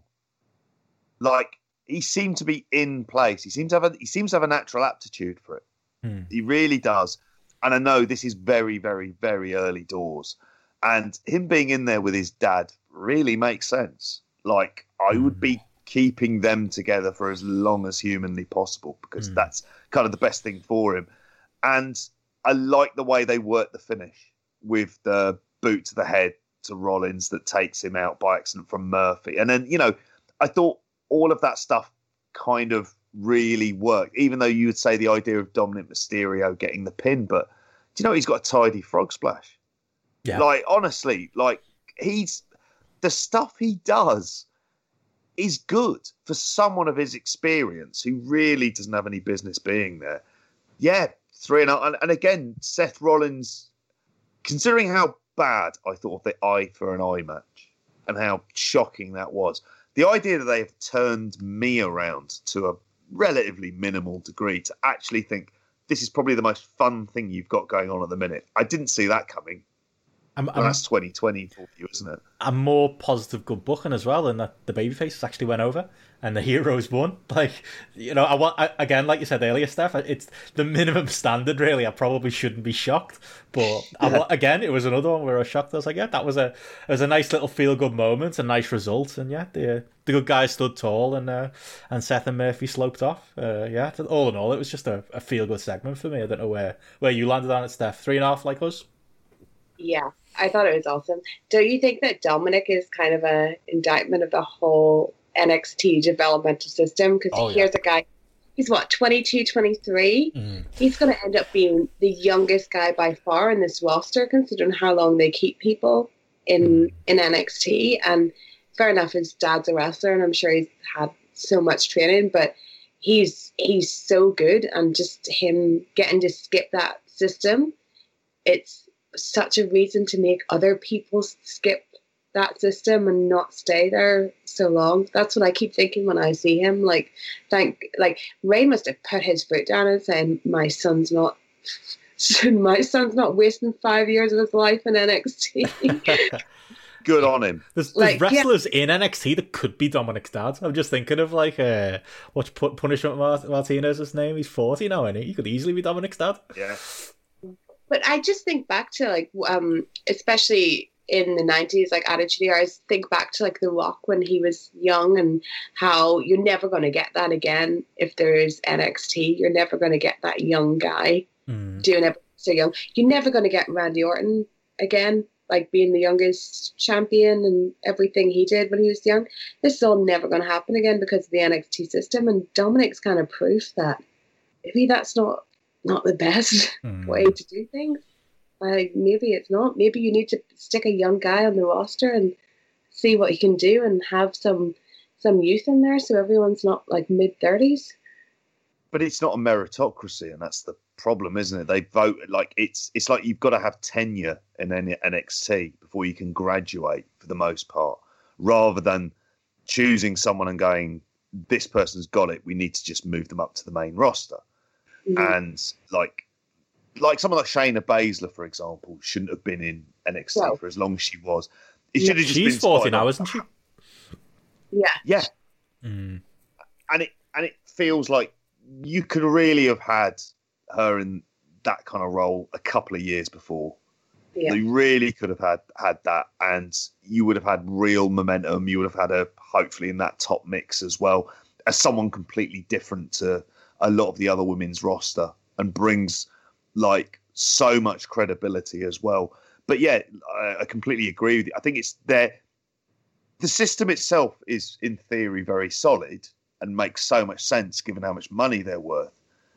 But they still don't know how to do it, do they? They don't do it properly, no. No, they don't do it properly. And the idea of excursions and things like that, and sending people out to workplaces and get better at their craft, trying different things and experimenting on the road, they're never going to do that because it has to be within that system. And it's the house style in and of itself is kind of broken. If I was a young wrestler and I was making a decision of where to go, booking stuff and everything aside, if you were, say, a Jungle Boy, the NXT is what would make me sign with AEW. Not wanting to be put in that. That's why I always think, when the time comes for Jay White to leave WWE, leave New Japan, when people mention that to me, my first thought is of not having him being stuck in NXT for 2-3 years, something. What a waste that will be till make him like over 30 getting to the main roster. It's just, they just need to sort out a system the way they stick guys down there for so long. Like Adam Cole's at the point where if he moves up, it almost feels like the time has passed because he's been in there so long. But I just do think when I look at Dominic, he's just an example of why sometimes you just gotta let a younger person on that roster and see what they can do, because he's done so. And it's different as well. He's not really working the house style. He comes across, if anything, he comes across more lucha, doesn't he? Obviously being Ray's son, but that is a positive, and that's why we were raving about him, and we were raving about the punter in there with Adam Cole last week as well. It's like we said, JP. It's similar to Shane McMahon, isn't it? It's just, we all know Shane McMahon's not actually a good wrestler, but when he gets in there, it's something different. You actually don't really know what's going to come next. He's not doing the same cookie cutter match as everybody else, and I do think that's what Dominic offers too. I was going to say, as far as the rest of the card goes, any strong thoughts? I did want to say quickly, like, again, we talked about Keith Lee quite a bit, but I did think I have a go at Randy Orton a lot, but I thought he was great in there with Keith Lee. You'll always, he's your worker's work, and he does these little things so well, and blah, blah, blah. But this was a match where he needed to go in there, and in the, 7-odd minutes they had, he needed to do a job where, he had his moments where he got some offense in, and, it wasn't a squash, but every time Keith Lee hit a big move, he was well up for it. He was selling them big. He was making sure, Keith Lee got over, and he did the job clean. Like, yeah, that's, to be honest, that's the role I want Randy Orton in at this point, as some kind of gatekeeper. But I thought he was great in that match. I went 3.25 on it again for a 7-minute match. Maybe that's a bit strong, but I really enjoyed that. And I thought that was another a highlight of the undercard. I don't know if you got thoughts on that, JP, or the other matches there. I went 3 stars on that because I thought it did the job that it needed to do ultimately, and it wasn't spectacular or anything else, but it was about getting Keith Lee over, and that was the job. And I was glad he changed his outfit, although he doesn't like you say, doesn't need to be wearing the top. I think the appeal of him is seeing a guy who looks how he does, doing the things that he does. That's part of the whole thing. And if you try and take that away, totally, like, it doesn't mean, because there's lots of big muscly guys who can do flips and everything else. There's something more spectacular to Keith Lee doing it. And he's got charisma when he talks. He feels like he kind of should be in there, even though that thing with JBL was just very weird. Oh, it's so strange. Didn't get it. What was going on? Like, what's that about? He's poor. Was that the lesson? NXT guys don't get paid. Was that the lesson we were supposed to take? If they're going down Keith Lee socialist comrades, then yeah, let's go for it. I'll take it. If that's what he's fighting for at the end of it, I didn't see it coming, but maybe he's the hero we need in these times. But I thought that was fine. I kind of enjoyed the Apollo Crews Bobby Lashley match at the start as well. I quite like the Hurt Business. Yeah, what I've seen of it. MVP is a very good talker. Yeah. And he shouldn't be in the ring, really. But as a talker for them, I think he's absolutely fine. He's taken the opportunity, hasn't he? Like, the opportunity that he really probably thought he was never going to get again in his career. And say what you want about, because it's a stable of dudes who were at the best 10 years ago. But he's gotten it over and he's ran with it, and you can't really begrudge like the it's not big success, but it is a success on the undercard of these shows. The minimal amount of WWE I'm watching. I agree. I think just every time he talks, he's incredibly engaging. I'm not saying he kind of reminds me of Taz, how he talks. I don't know what it is.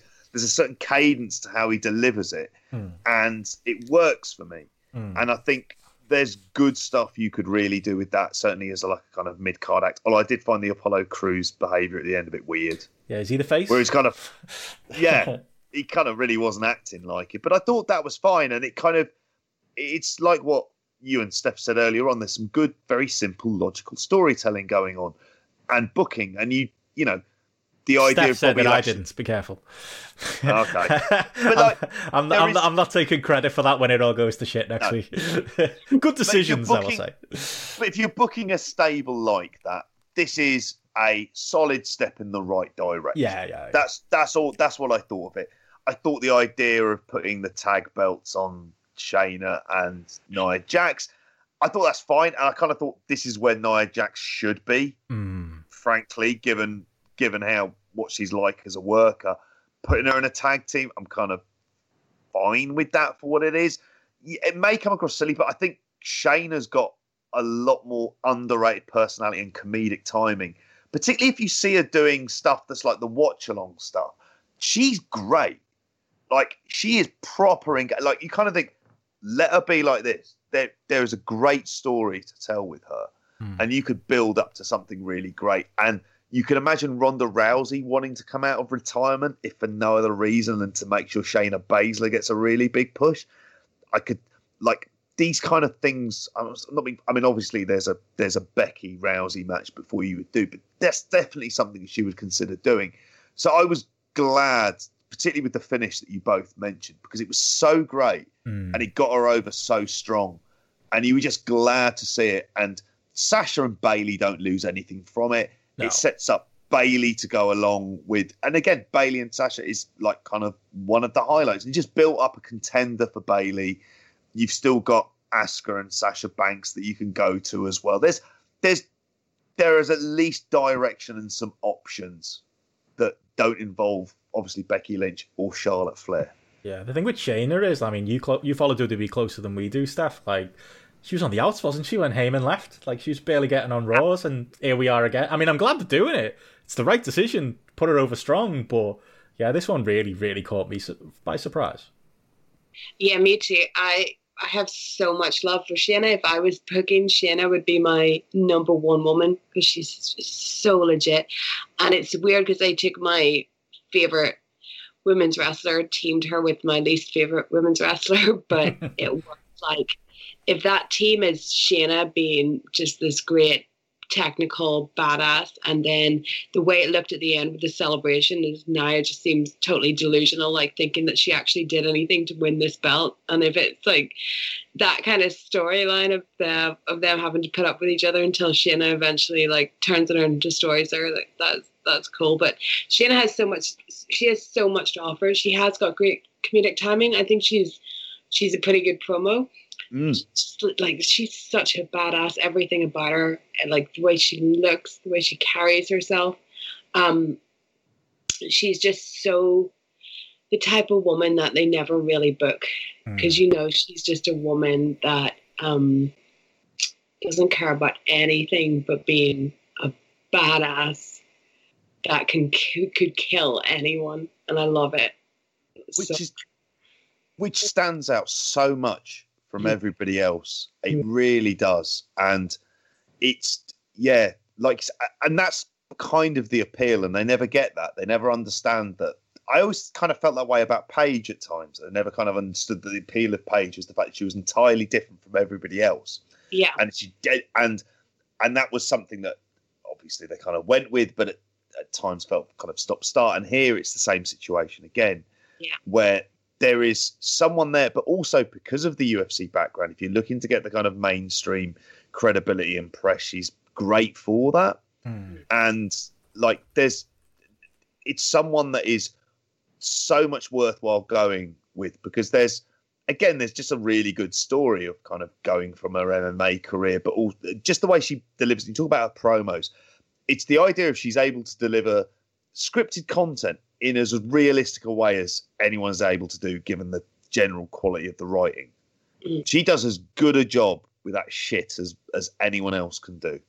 Yeah, I feel like with MMA, UFC stuff, they never want it unless it's Brock or Ronda. Like, they don't care, because if you took Shayna and Sonya Deville, could have had one hell of a feud with both having MMA backgrounds, both being really good promos, which is something they only realized about Sonya when they put her on this storyline that was for Mandy Rose, that she just kind of took over because she was that good.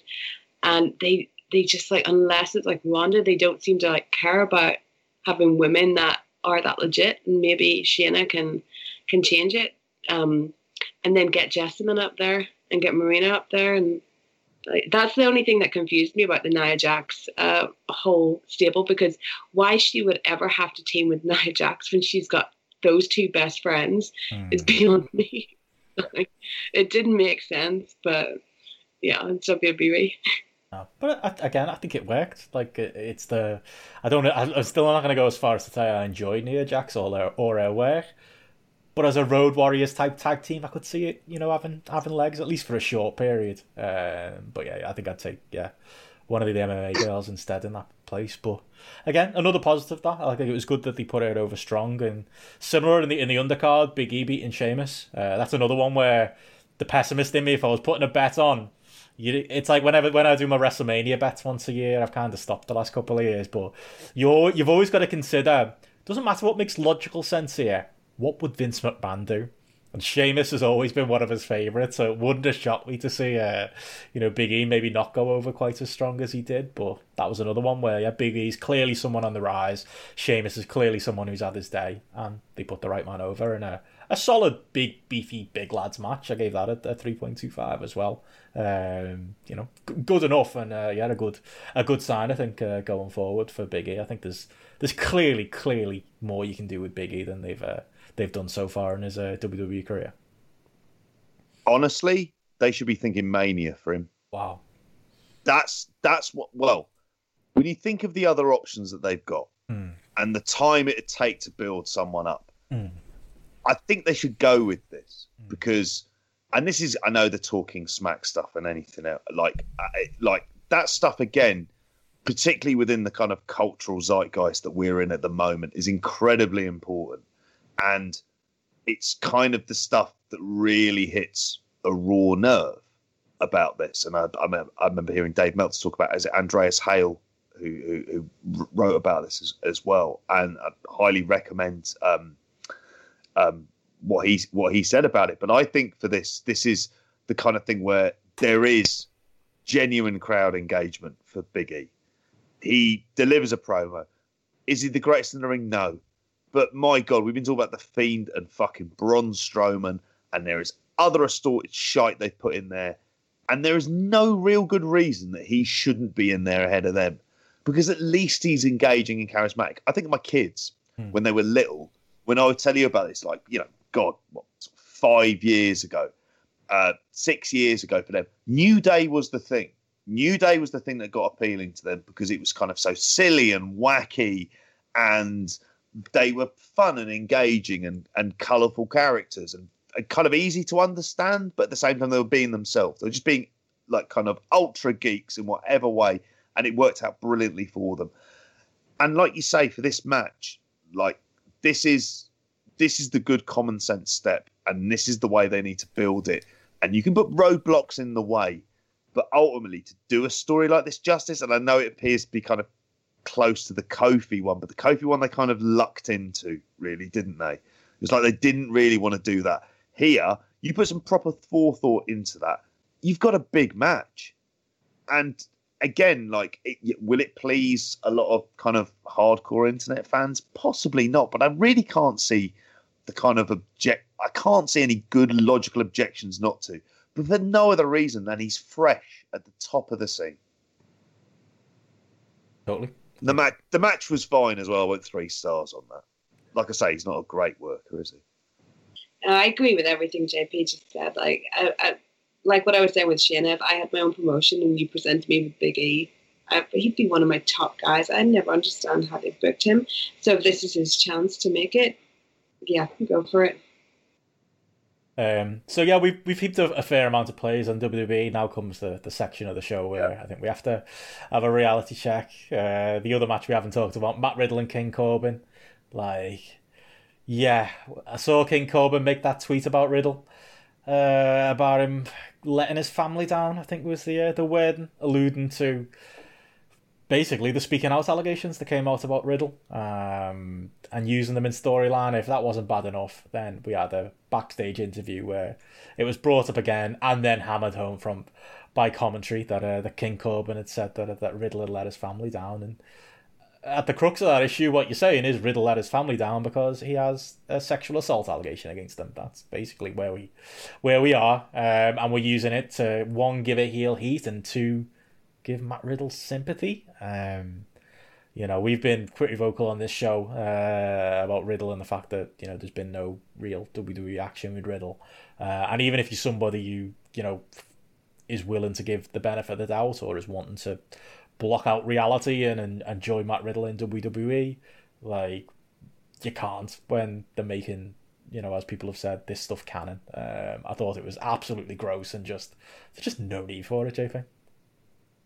I think they've done a lot of repellent things. Storyline wise, this is seriously up there. This is absolutely disgusting. Spoken a lot about fan protest and other stuff like that. These are your kind of reasons. And one of the thoughts I had is, if they're doing this now for Riddle, how seriously they're taking this. Yeah. Ultimately is what you end up thinking. If this is worthy of a storyline for them. And we're kind of used to them using wrestlers' real lives, Jeff Hardy being the kind of prime example of someone they love to go back to for that, but in their really quite horrible, demeaning way. But in this case, this is so far beyond the pale. It's absolutely fucking disgusting to work it into a storyline. It makes me wonder about what happens with the other allegations and how they've treated those. It makes me wonder about NXT UK. And it makes me wonder what their general attitude to this is, which is, we're basically not really going to be doing anything. We're not going to be taking it seriously. And we think we can get some heat out of it. Absolutely fucking gross. Yeah, that's it. That's all you can really say about that. Even today, they signed a load of Evolve talent, and Josh Briggs is one of the names in there, and he's someone where there was quite serious screenshots and allegations about him speaking with minors. Allegations, but, they're signing him regardless. And also, there was that Triple H interview in the week where he talked about NXT UK being, the safe place, apparently. They came in to save the British Indies. Not with this record. This is... Again, you can talk morals in wrestling, but it is very clear with WWE there is it's never going to be a big factor in their decision making. I think with the Riddle thing, it's gross. It is also stupid to draw attention to that for anyone that didn't know, for anyone that did not know and wants to do some investigation on that comment. What you're going to find is really bad.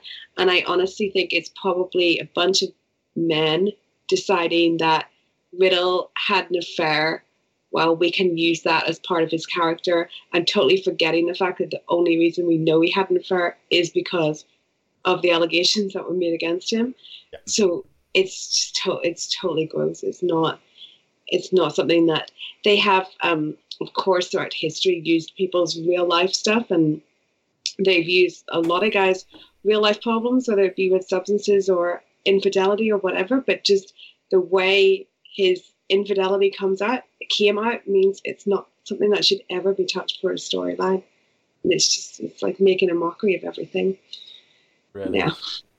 And one other note I was going to make, there's been a bit of not massive breaking news, but breaking news while I've been recording on a WWE front that I thought I'd mention.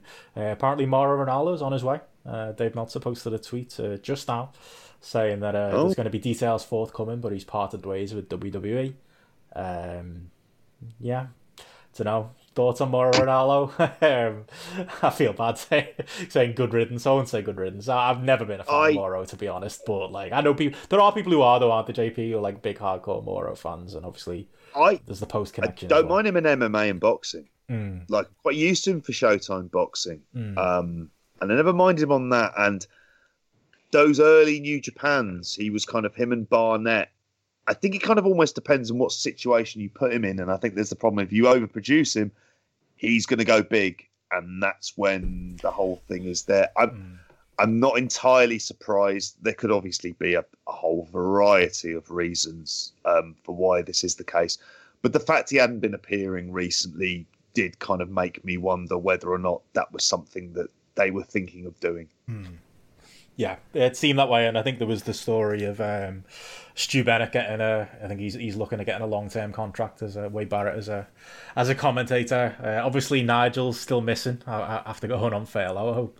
hope bringing in another British voice doesn't mean he's not getting his job back, because that was quite a nice thing, really. Nigel at the end of his career getting a WWE job, even if it was as a commentator.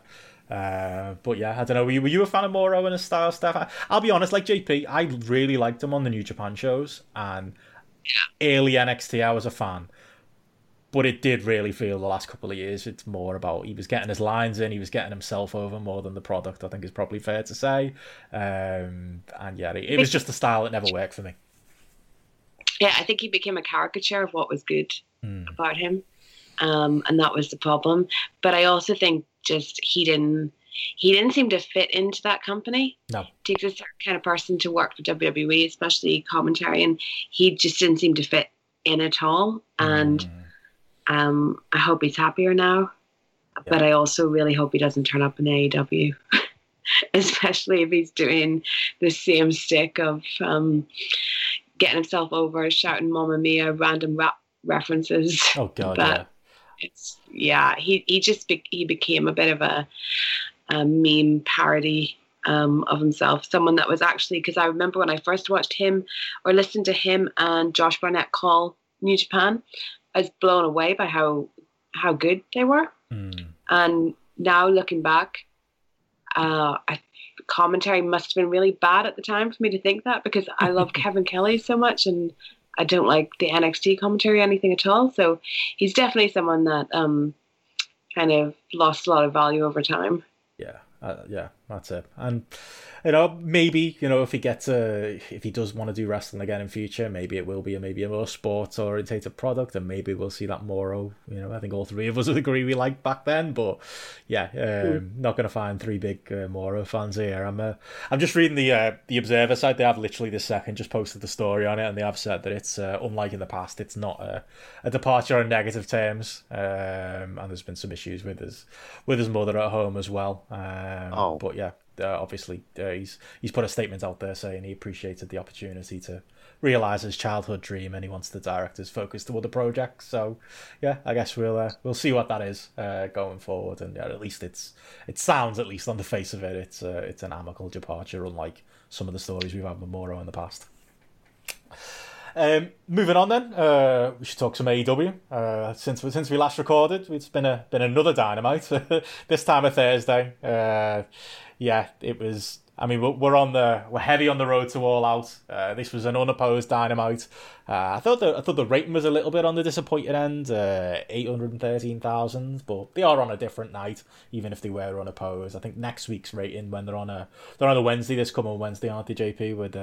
With no NXT in sight, because they're on Tuesday this week. So that'll be interesting to see a go home show and see what the ceiling is for an AEW number as far as TV goes. But yeah, as far as this show goes, not a hugely notable one, but I thought again, the theme of this show today is shows that were an easy watch. This was another one I thought flew by as far as a 2-hour show. Maybe too much, because the main event didn't really have much time, and poor Matt Hardy and Sammy Guevara kind of got fucked by, I think, the Dark Order angle going long and the tag gauntlet going a little bit long as well. But overall, I thought it was a fine show. I think the biggest takeaway maybe is that tag gauntlet stuff. I think it's quite interesting, the story they're doing with Hangman Page costing the Young Bucks their place in the tag gauntlet, and obviously meaning that FTR won that thing, and now we're getting FTR against Page and Kenny rather than the Bucks being in there.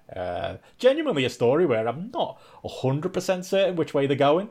I think there's this obvious Horseman tease, and there's the obvious connections between Hangman and FTR, but I like a little story like this where it could still go either way. We could go the route of my TW game, JP, and we'll get a big Kenny turn that no one saw coming. Maybe Big Tone was tuning into Twitch. But yeah, some interesting story development there from that, and I don't know if you've got any other big notes from the show. Maybe you first, JP.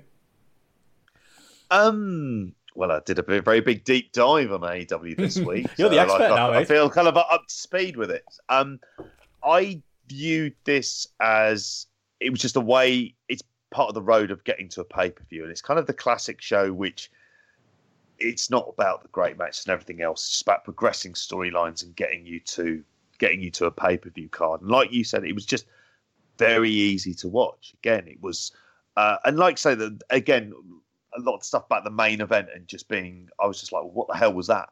It was just kind of there and then it was over. But in terms of that storyline with the Elite, and I haven't seen Being the Elite, which obviously then goes into it, but never really plays into the canon on the TV. They kind of talk about what it's kind of mentioned there. It's, I'm like you. It feels like they've had to hold off on these big storylines, but All Out is going to be perhaps where they really do something that's going to be surprising. And it seems like a Hangman Page turn is just sort of too simple to do. And I like the fact that they're not going to the Bucks and FTR straight away. This is what they should do. There's a really deep tag division, as we spoke about on the roundtable. And there's loads of different options you can do for FTR before you get to the Bucks. You should be building to that when you can get your big crowds. It's almost like when you're doing your big show back in front of fans, that's the kind of match that you want to have on there, where people would be rewarded for having watched it. And I agree that a Kenny turn is coming, and they've been laying the kind of mental scenes, but I don't know. You feeling it's going to go full blown cleaner? That's how I book it. Probably not, though. Yeah. Would you do it All Out, though? I know, Steph, you wrote a big preview for it. I mean, it's fascinating where all the directions you can go with this. My feeling what they're going to do is have FTR beat Omega and Page, put the tag belts on them. Then it turned into an Omega and Page Young Bucks feud where initially Omega sticks with his mate and turns on him, and we get the cleaner Kenny, and then they break off into a singles feud, which hopefully will give enough time for then FTR and the Young Bucks to happen, because FTR, like, the tag division's so deep, they've got so many teams they can go through before the Young Bucks. But the way I see the feud, I think it's been done so well, the whole Hangman Page stuff, because it's not like something massive happens every week or something. Like, it's been so well done. And to me, he's definitely the babyface, because what people always say about the Young Bucks is they are actually heels that are just portrayed as faces. Oh, yeah. And like their reaction to him, they've been totally heelish in that. And Paige, I watched the other day, I watched the Paige Jericho match for the first championship, and like Paige is such a babyface. He's got such a good babyface quality that with them having fans and everything, there is no way that Paige is ever going to be the heel in this situation. So I think it's gonna be a Young Bucks feud, and then it's gonna be a Kenny turning. I think Kenny wants to be the cleaner. I think Kenny wants to be a heel. He's doing some sneaky, strange things, like him coming up on the Thunderdome. That was kind of strange. It was fun, but you got to wonder where his head was at when he decided to do that. You know, was that actually him? Yeah, wasn't it? Yeah, it wasn't someone pretending to be him. Oh, I'm not sure. I just saw the screenshot. I'll trust you. I think it was him. Yeah. Oh wow. I think it was him. You sure? He must have been fucking bored that night. Yeah, he's got that wacky side to him, hasn't he, Kenny? And that's the bit that I've always said needs rated in. I mean, that's Kenny. Just wait till Kenny wants to play another 10-minute video before one of his matches at AEW, and have Tony Khan have to tell him, no way, we're going to do that. And then him thinking, this is why I signed on to this company as an EVP to be able to do this shit. Come on. I think that's what you need, though. I think we need more of Big Tone saying no, because like that is a common complaint I've seen in the last few weeks of AEW. There has been a lot of comedy sneaking in, like you said before, JP, you know, the BTE comedy is fine, but like when the Dark Order are coming out with lawnmowers and your commentators don't even know why they've got them, like, you know, I don't think that's great. I think with that, at least it was like purposely Jericho was there being the person saying, what the hell is this, to explain it to people, which is probably not how they should explain these things. Like, if you've got to make that reference, you should have like some little recap clips or something, so we're all totally clued into the Dark Order thing. But I think when they decided we're going to do the lawn mowers, it was like, hey, Jericho, pretend you have no idea what this is. This can be explained. But I don't think that helps the viewer at home as much as they might have thought it did, because it took me a while to even catch on to the lawn mowers, but I was watching it very late at night. Yeah, there was just a lot of that stuff on the show. Like, I think where we might disagree, like the MJF Moxley segment, like I'm so split on that segment, because I thought MJF was great in a lot of parts of it, like his promo work. I thought Moxley was great for the majority of it, but there still is, I don't know, MJF just, he plays like, he comes across like above average Mike Sanders in WCW sometimes, where, like, you know, there's just too much of that leaning into being that trolly lower card heel. Like, I don't know, I think, I'm assuming you're a bit higher on it than me, Steph, but I hated the stuff with this lawyer. Like, I just didn't get it. I was watching it going, have I missed the joke? Like, what like, why are we building to a match with the lawyer and Moxley? Why is that a thing we're doing on the unopposed go home show to all out? I think it's all out. Like, just for me, just those little things, like that. This was a money segment for 70% of it, and then there was just that little bit too much of leaning into the comedy side of things and going as far as doing that match next week that I know a lot of people are into. But for me, that's where you need that extra element of creative control, because this could have been a killer 100% go home angle with these two, and for me, like, I kind of came out of it relatively negative, despite the performance, maybe the two of them in it. I don't know. I don't know if you were any stronger on it. I thought it was okay. I don't get the lawyer stuff either. I don't know why it has to be in a match. Is this going to be another example? Like, you know, they had the match with Rebel in it, but she's now a makeup artist, not a wrestler. So she's doing the pretending not to wrestle. Like, how is this lawyer gonna fare? Is he gonna be a similar thing? Like, that's just a bit stupid. But I didn't think the segment was that great. I think Moxley's appeal is just being this kind of straightforward badass guy, and then doing all this weird comedy around him, and then the end part of like, oh, I added an extra page and you signed it. So WWE. Silly. That was silly. You know, that's yeah. I never liked the whole MJF political thing. I always just wondered what, like, it just for me came out of nowhere. Like, why are we doing this? Why are we?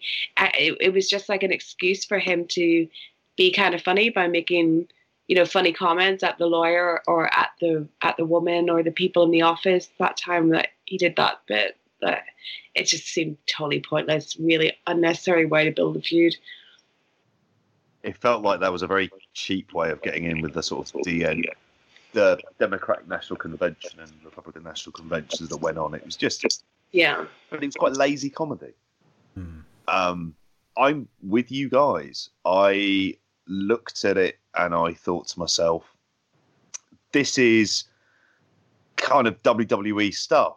It's like, it felt like really kind of any other contract signing. I thought there would have been an obvious thing of saying you sign the contract, he fights Wardlow next week, because hey, he did that against Cody and it kind of worked and it took something out of him, and that logically would have been the same thing there. Whether you want to beat Wardlow again, I don't know, but then if he's only losing to the top guys, I don't think in a competitive way, I don't think that hurts him. But this is daft stuff, and it distracts from your main event, and they built themselves up on the kind of, you know, for the most part, these main events generally have meaning. Stadium stampede, say, notwithstanding, because circumstances, and it was definitely the right way to go. However, for this, it just sort of took a lot of the kind of credibility out of it. And I think, like you say, Steph, he's been built on being basically a kind of Stone Cold Steve Austin redux. And instead, what's happened is we've jumped to kind of Alliance era stuff for that. That's really what it is. We've kind of moved, like, and I'm not saying it was completely the same as Steve Austin, but at the same time, it had ideas of that. And that's the way you should be kind of going with him. He's your rebel champion, but is like, and is unpredictable and the rest of it, but ultimately is kind of pretty dead on balls of just wanting to get on with it. And instead, they went down a kind of silly direction, and really hoping they don't do that this week, because this is the go home, and it needs to be told like this is the main event. But they've got the match with the lawyer, unless it's some kind of non-match that happens, and he ends up having the shit beaten out of him by Wardlow. But even then, why do the match in the first place? It's kind of Then you've got to book yourself out of it, and it's completely needless in the first place.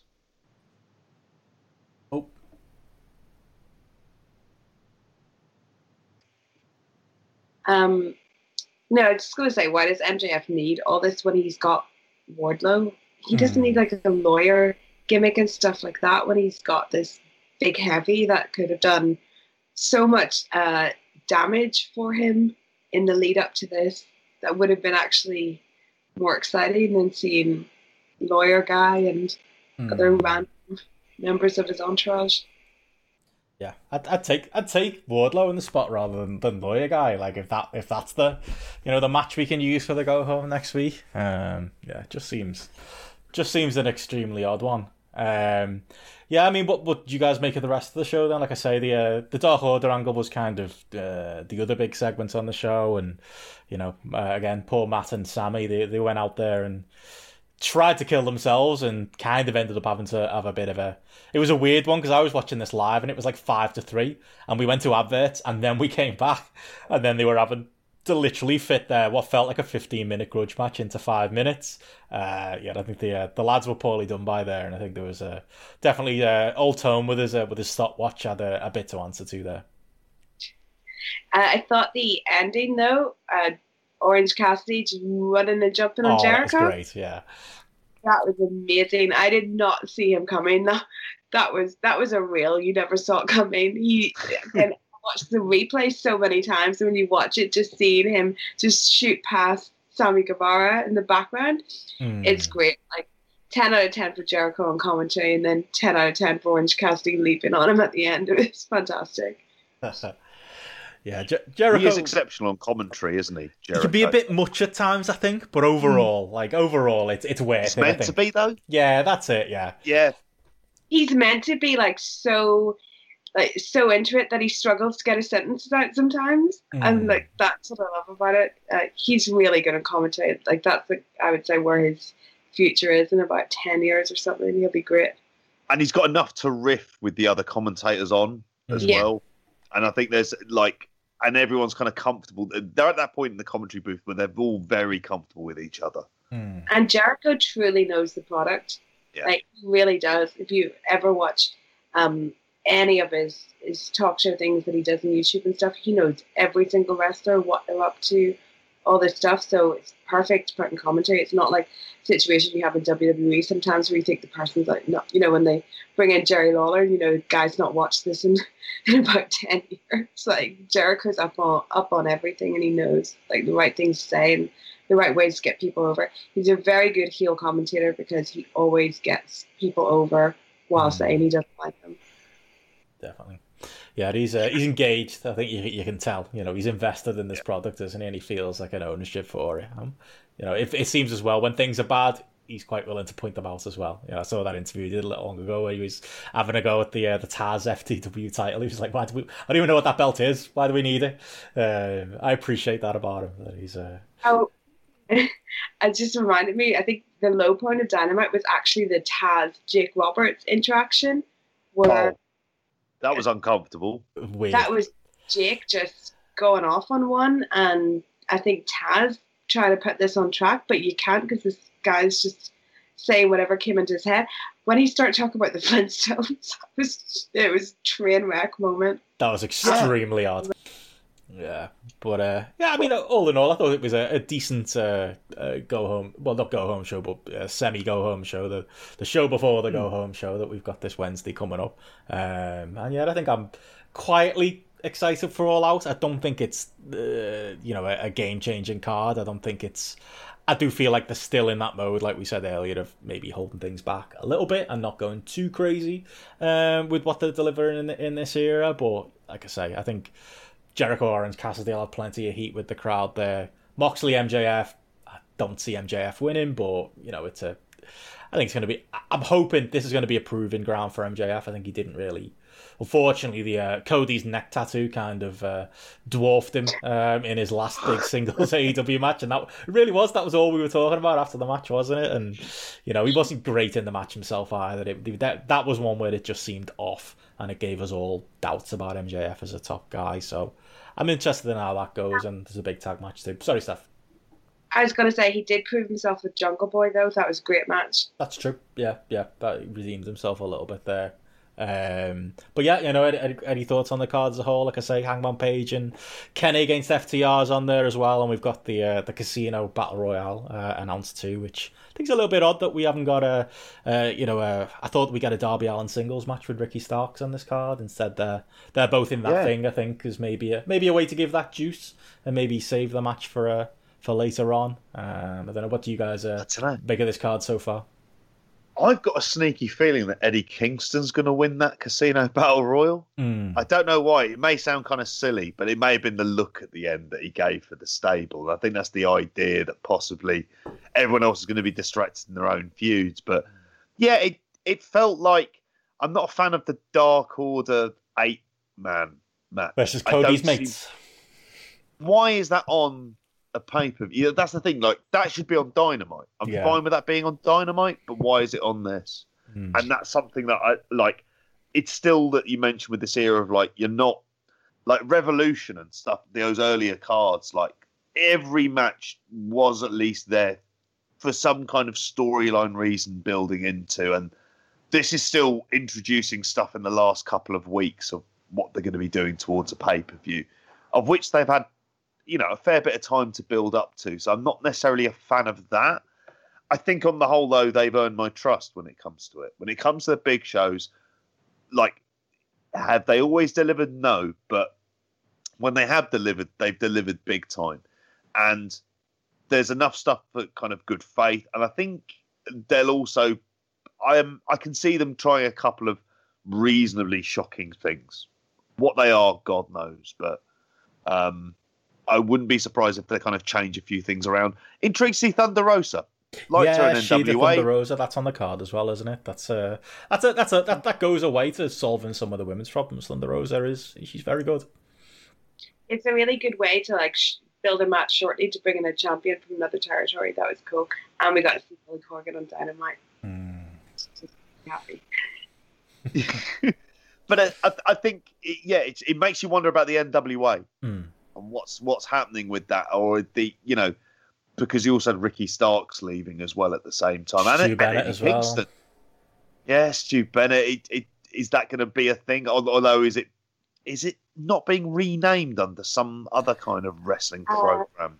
They're doing the weekly pay-per-views. Yeah. I think it's like September 15th or something. Maybe the week after this Saturday. Yeah, something like that Aldous is doing. And he's down this road, though.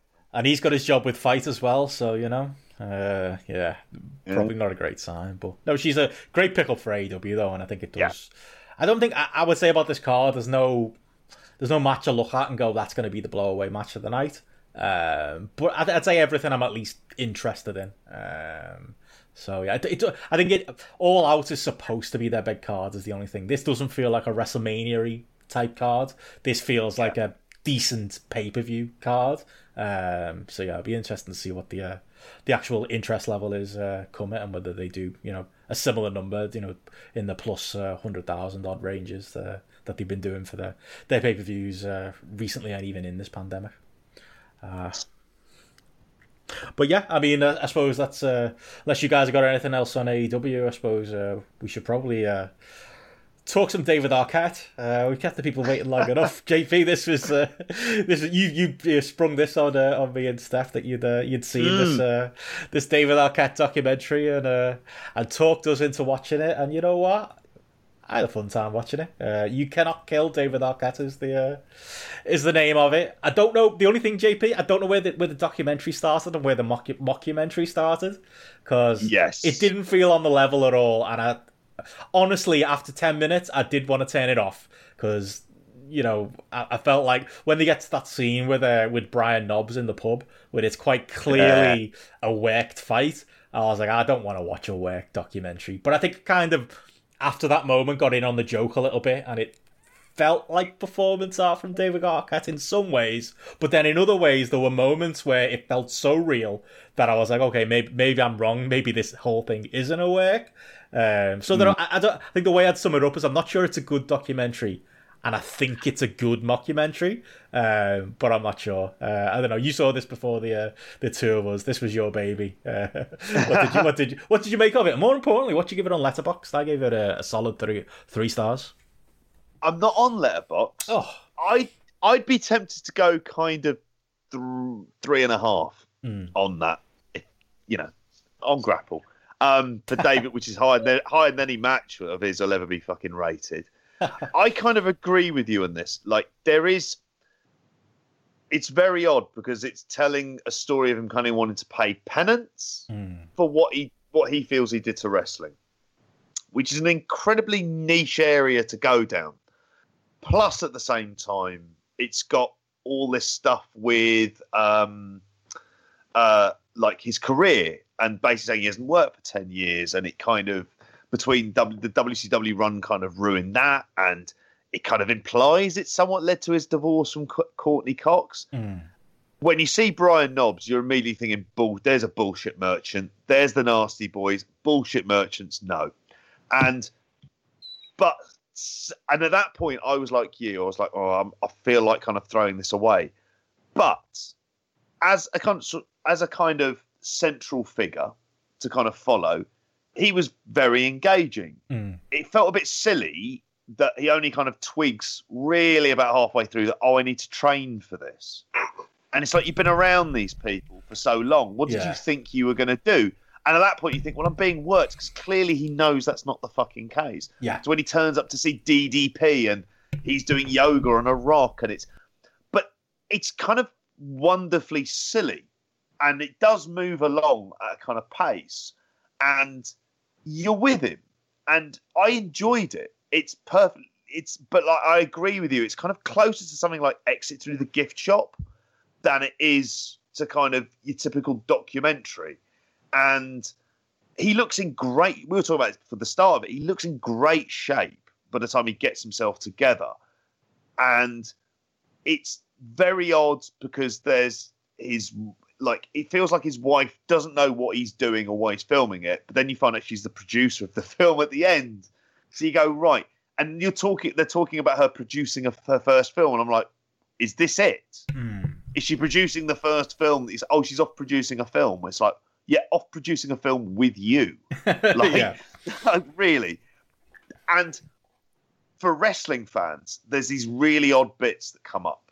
So the Ken Anderson bit at the beginning, I was like, oh my God. When he first appears and you think, are we building up this entire documentary to a big one-on-one match with Ken fucking Anderson?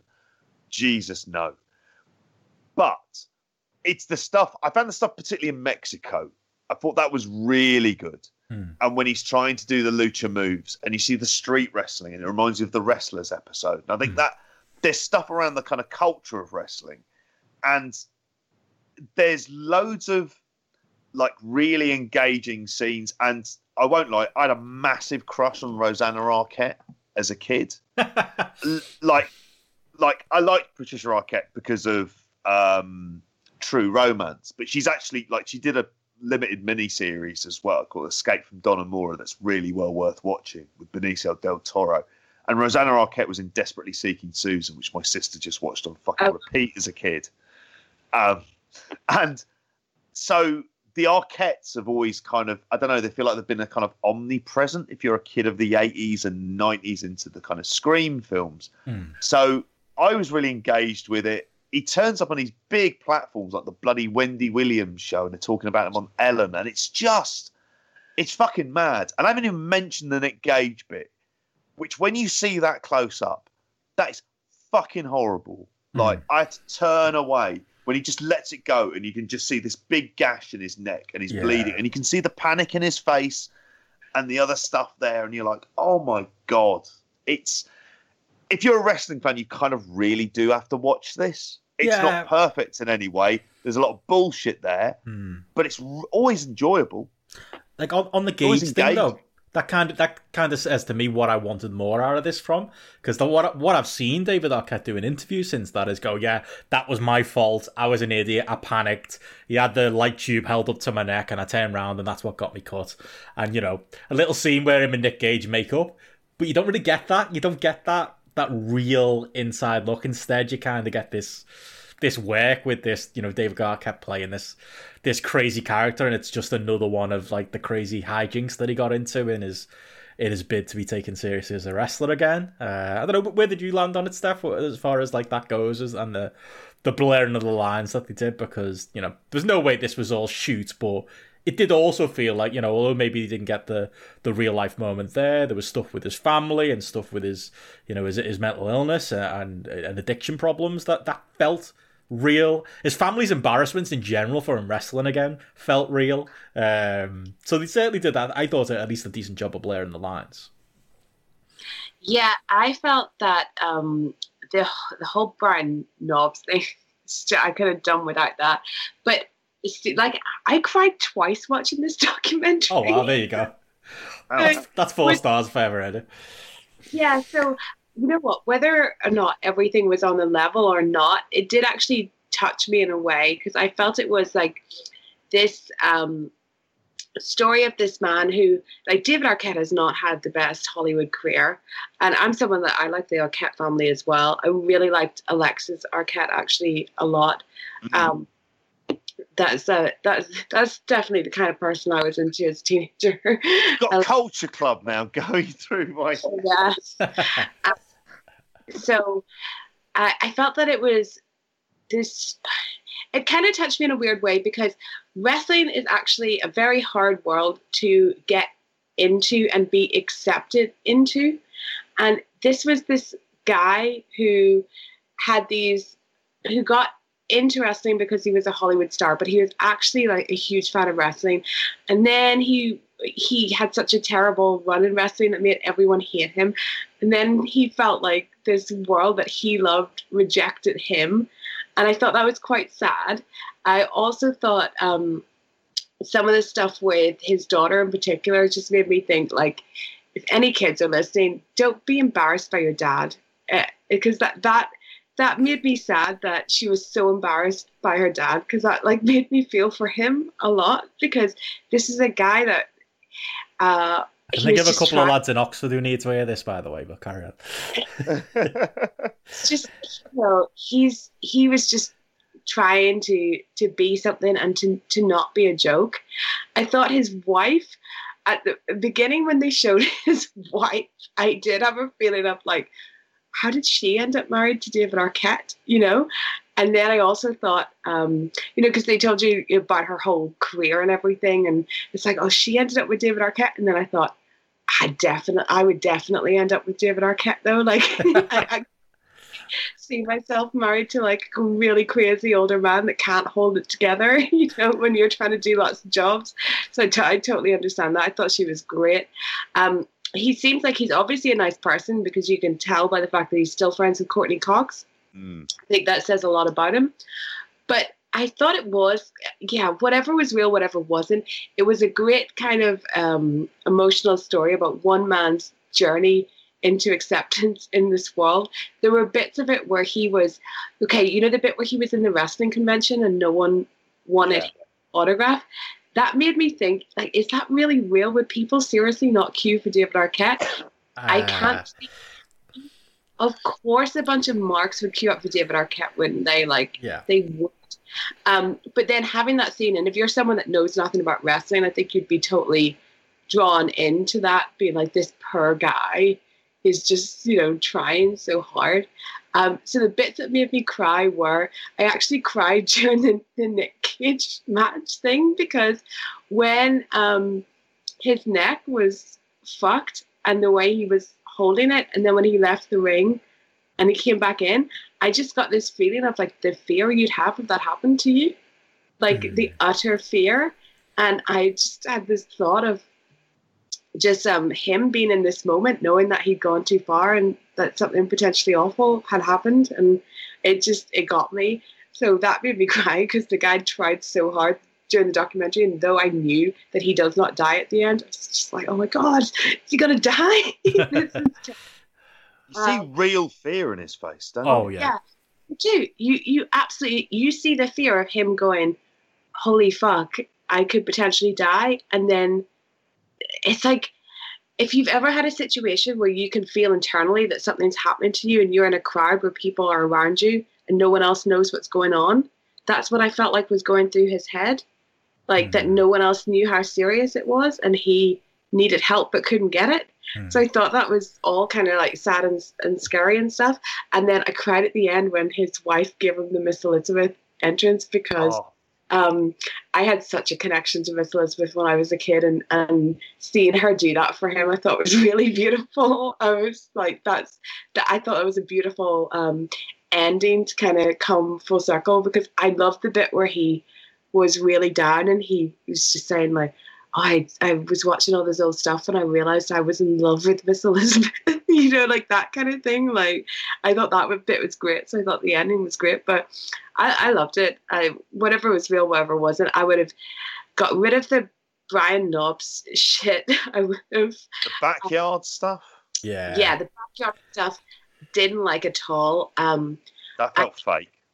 That felt fake, and I hated the stuff where there was a guy in there who, I think it was in the backyard bit, or no, at the convention. Oh yeah, the van guy was bad. But at the convention, there was a guy that just healed himself so much by being like, "Oh, David Arquette's a disgrace," and all this kind of stuff. And he was just the type of person where if I was watching this with people and knew nothing about wrestling, like if I was showing it to my friends or family, that would really embarrass me. It's someone that doesn't even. I don't want to describe him with being too offensive, but he's just a mark that doesn't understand the actual art that wrestling can be, but he's just trying to be this weird kind of like gatekeeper thing. That was like awful. And then that combined with the sadness of no one turned up at his booth and then him giving them like $10 to buy a Hulk Hogan magazine or something as well. It was all just, yeah, but I thought it was great. I thought it was really great, and I thought it was great that he managed to get all his more famous relatives in the documentary as well. I thought it was a very cool documentary, and I'm glad I got to watch it. Yeah, he was. I'll be honest, like you said about crying. Like I shed a little bit of a tear at the end when they had the little the Luke Perry. Tribute. That was great. And they had Jungle Boy there, and I thought that was because when he popped up in the documentary, that it was after the Nick Gage bit, wasn't it? He's like the person putting the towel on his neck and helping get him and Jungle Boy basically drive him to the hospital. That was like, oh god, like I didn't see that coming. I didn't realize that they were that close, and so that was a really sad little moment. And yeah, I think I did come out of it, again questioning a lot of it, and you've nailed most of the bits there, Steph. But coming out of it like. I think that's maybe a reason why, you mentioned that dude at the convention being overly negative to David Arquette. Do those people really exist? Like, I feel like at least anyone who's seen him wrestle over the last couple of years or so, like, you can't help but have respect for him being willing to come back and give it a second go. But in general, I don't feel angry about David Arquette and his place in wrestling. I think we all know what it is and whose fault it is. I don't know if anyone directly has a bad feeling towards him. If you are angry about David Arquette, you honestly know nothing about wrestling, because anyone that understands how that all happened, how David himself felt about it at the time, how he ended up like giving away his salary to like Pillman's family and everything. Yeah, that's nice to hear. There's all this stuff. It's like you can't hate David Arquette because he was essentially booked badly. Then you're just an idiot, because none of this was David Arquette's fault. So, oh yeah, it's Vince Russo's. Yeah. And he gladly takes the credit too. / blame. He does, because I don't know why, but like I'm assuming the front page of getting on USA Today is exactly the same as having Matt LeBlanc headlining your film. You're just going to take over the world, aren't you? It's clearly the biggest thing in there. It was like the logic was we got in USA Today, and what happened as a result of it? Your company was dead in like a fucking year, and they explained very clearly about that. And I think Dallas Page, DDP says this really good line in it where he goes, like, you're told you're going to become the world champion, and it's just happening. This is going to be it. Are you just going to go no and walk out? And he was saying very clearly he didn't want to do it. And it was ridiculous. Like you said, Steph, anyone who's kind of the anger at him, which again, at that point, it goes on to sort of what you said a second ago, but it's like, are there people out there who really feel like it? There probably are. Yeah, you know what? It's wrestling. Given wrestling usually fans. is, Yeah. Cornet listeners you remember or and you go, oh yeah, those people. Yeah. But as an hour and a half documentary, absolutely flies by as well. And we've mentioned loads of little bits there. It's not like kind of spoiler stuff, but I would say the match he has with RJ City from Championship Wrestling in Hollywood looks quite good. And I think RJ City, like, I'm kind of intrigued by him as a wrestler because it's one of the bits where you get someone in there as a wrestler who tells him, we're going to construct this kind of match together and this is how we're going to do it. And then you see them doing it and you think, yeah, this is just really good. And that kind of show is perfect for him to be on doing that, just that little bit of buzz from it. And he gets in the PWI 500 as well. I like the way that's like the happy ending, isn't it? He was ranked as one of the 500 best wrestlers in the world. Okay, lads. They take it seriously, though, don't they? The RJ City bit was a really good scene. It was one of those scenes like they had in Beyond the Mat that can show people that don't know anything about wrestling, like the construction of wrestling matches. When you do that, showing people talking about it, then showing what actually happens. It's just such a good explainer for like what wrestling is. But I thought RJ City was really good. I want to watch more of him as well. Yeah, anything I ever see him in, he comes across well. Yeah, and any of that kind of training stuff's good. I just don't want to see some arsehole bollocking someone until they puke into a dustbin. I'm not interested in those kind of pricks anymore. No. The training school he went to, it just... I always get the feeling like... And I even felt this like times when I tried wrestling training. The stuff you're doing is so more dangerous than you think it is. And when you see this like warehouse kind of garage setup type thing with just a bunch of lads around that you're not really sure you can trust to technically know everything, it just makes you go, yeah, wrestling's fucking crazy. Oh yeah, it's crazy. Yeah, that's it. I used to turn up every Sunday in Manchester, pay my tenner, and then just spend 3 hours doing bumps. It's like to an outsider, like, I just put myself through several car crashes just to learn how to do it properly. Why not? Best 30 quid you ever spent, mate. Oh, honest to God, mate. I don't miss those days one bit. But yeah, it was. Did you notice that school as well? It was what's his name? Chris, the American NXT UK referee. It was his. He seemed to be not the head trainer, but he was around and he was helping out a lot. Is it Chris Sharp? Is that his name? He's got me blocked on Twitter. I don't, whatever. that guy, actually a very nice guy when I met him in real life, but maybe not so much on the internet. But yeah, I thought good that match was weird. in that Huge Shock show, didn't he? Oh, he did. Oh yeah, he did with Big Joe. Yeah, that was very good. But yeah, we'll go on, Steph. Weird. Yeah, Joey Ryan turned up as well. There's someone that needed. Yeah. I'm surprised I didn't get clipped out. That was, This was made quite a while ago. Was it? It's been doing the kind of rounds at a lot of festivals and things like that. Oh, I see. So it would have been before that, because I'm assuming that was that Bar Wrestling or GCW. It's certainly the same venue, isn't it? Yeah. It was good wrestling, I think. I think Joey, I don't know, it made me think about the time that Joey Ryan was on RuPaul's Drag Race. Made me think that he must have this connection to the Hollywood wrestling thing, and that if people need TV wrestlers, that's what they go to. But at least he was only in it for a couple of seconds because of the way the documentary was going with bits of comedy and stuff. It wouldn't have surprised me if we'd gotten a full Joey Ryan match in there, so thank God it didn't happen. Yeah. Thankful for those small mercies, I think. But yeah, I mean, overall, as a documentary, I think for different reasons, I think we'd all give it a thumbs up. Definitely worth watching. Yeah. Is it? Where can you actually watch it, JP? So you can watch it Amazon, iTunes, Google Play.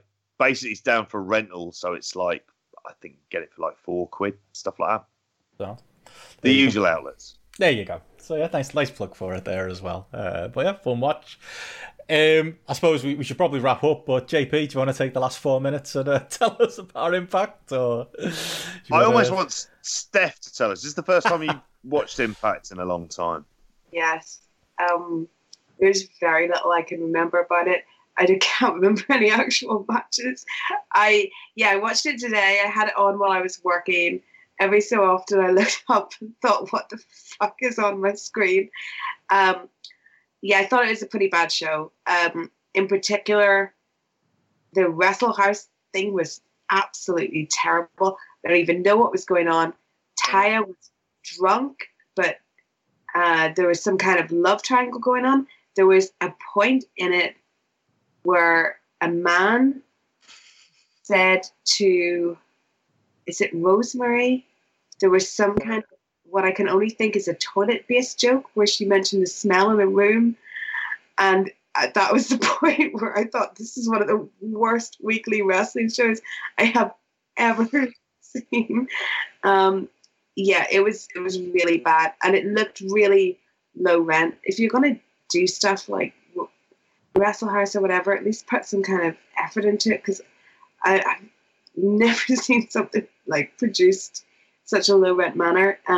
Even the interview segments, like we were talking about before, that interview segment with the Rascals, where the Rascals and Madison Rain was doing it. Madison Rain and a potted plant.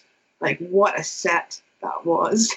It was a really bad show, and I feel bad being so negative, but it was really bad. There was a lot of questionable stuff on that. Like, I'm not even getting into the RVD angle that he's in and all of that. You saw Katie Forbes for the first time, didn't you? Yeah, I did. I did, and each to their own there. They've had a wrestling. It's not something I would put on mainstream television to try and say what a great product we have. It's I want to root for Impact, but it honestly felt, watching it top to bottom, it felt like it was made up of people who would never get hired by WWE. That's what it is, isn't it? Yeah. There's a lot of that. The quality of everyone on it was just, I mean, someone like Katie Forbes is not going to get hired by WWE.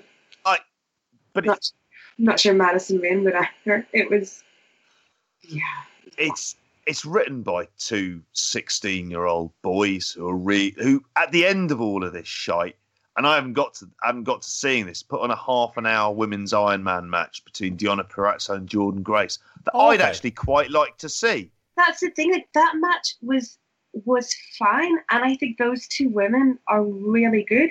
But the shit that you had to go through, you had to watch this bizarre thing where Taya Valkyrie's drunk, and the toga parties. The toga party. The Fuji mist thrown by Johnny Swinger. Yep, and someone fancies someone in the house and someone doesn't, and then weird, really bad toilet humor, which is something that would make me turn off anything. So I do not want to see that in my wrestling. To go through all that and then to say we're going to present a women's 30-minute women's Iron Man match. That's ridiculous. How fucking parody. It is. It's like, you just feel sorry for Deonna and Jordan Gracie, because imagine, that's like saying that you're going to present an incredible scene from Shakespeare with the best actors in the world, but before that you have to sit through the absolute bottom rung comedy toilet humor crap for an hour and a half, and then you're asking, oh, but can you please respect this greatness at the end? Like, I actually can't because of what you put me through first. It would be like if Rob Black booked, I don't know, Kobashi versus Akiyama headlining one of his cards. Yeah. And before that, he put on New Jack versus Vic Grimes and had Lizzie Borden dancing in the ring. It sounds good. Went, here you go, some All Japan. And you're like, what the fuck is going on? And the problem is, every time this happens, right, it's the story of my Impact life. I won't watch it. And I'm sure Gareth will say, do you know what? I watched Impact and it was a perfectly good show. There was this really good X Division match on. I go, all right, I'll give you another week. And drag Steph into watching it with you as well. I felt bad for that. Not too bad. I did laugh when you were messaging going, what is this? What's going on? And it's like, yep. You know what it was? It's because I thought they turned this corner. I don't know why I thought this, but with all this kind of rebranding and people keep telling me that they've turned a corner and it's actually really good. Like, that's what I keep hearing. And I know they've got from JP. Not just JP. So I thought they, really tried to make a serious product. When Katie Forbes came out, I was like, has he sent me an old Impact? What is this? This can't be a company that's turned a corner into presenting great wrestling. Yeah. When I see her come out, I'm reminded by ECW in many ways. So Rob Van Dam, Elektra in ECW, that type of stuff. Yeah. It's like, it would just be like the idea of going, we're going to have someone like Francine out there. Or Kimono Wanalaya. Very clever lads in ECW, weren't they? I regard Francine and Kimona. I have quite good memories of the ECW ladies. I certainly wouldn't take any slander on Beulah, but this is like this cracking match with Fonzie back in the day. Yeah. It was just a very, very strange show, and the thing is, what I expected it to be was boring. I expected that they were going on a run of... I knew about the Wrestle House stuff. I actually thought they would have killed that off by now because it was so bad. But I thought they were going on a run of trying to, present good wrestling. So I thought the show might be quite boring. It wasn't boring because I got enough out of it to be like messaging you two every 5 minutes going, what the fuck? Yeah. Mm-hmm.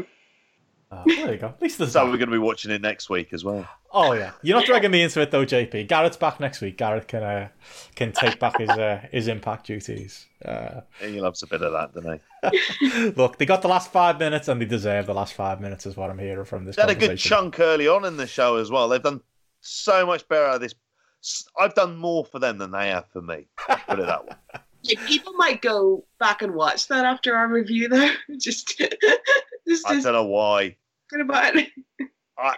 I don't know what anyone would make of it. It's absolute dog shit. Yeah, there you go. And that's our Impact review. Absolute dog shit. Yes. So yeah, if you were considering going and watching it, I think it sounds like just don't. But yeah, we're quickly running out of time. So before we do go, obviously you two guys have been very, very busy lately. Steph, do you want to go first? Where can the good people find the work you've been doing this last week or so? You can find me on Twitter at Stephanie M. Chase. You can find me on YouTube at Stephanie Chase Wrestling. I just uploaded an interview I did in March with Sonia Deville that's got lots of stuff about LGBTQ representation in wrestling that I think is really important to listen to.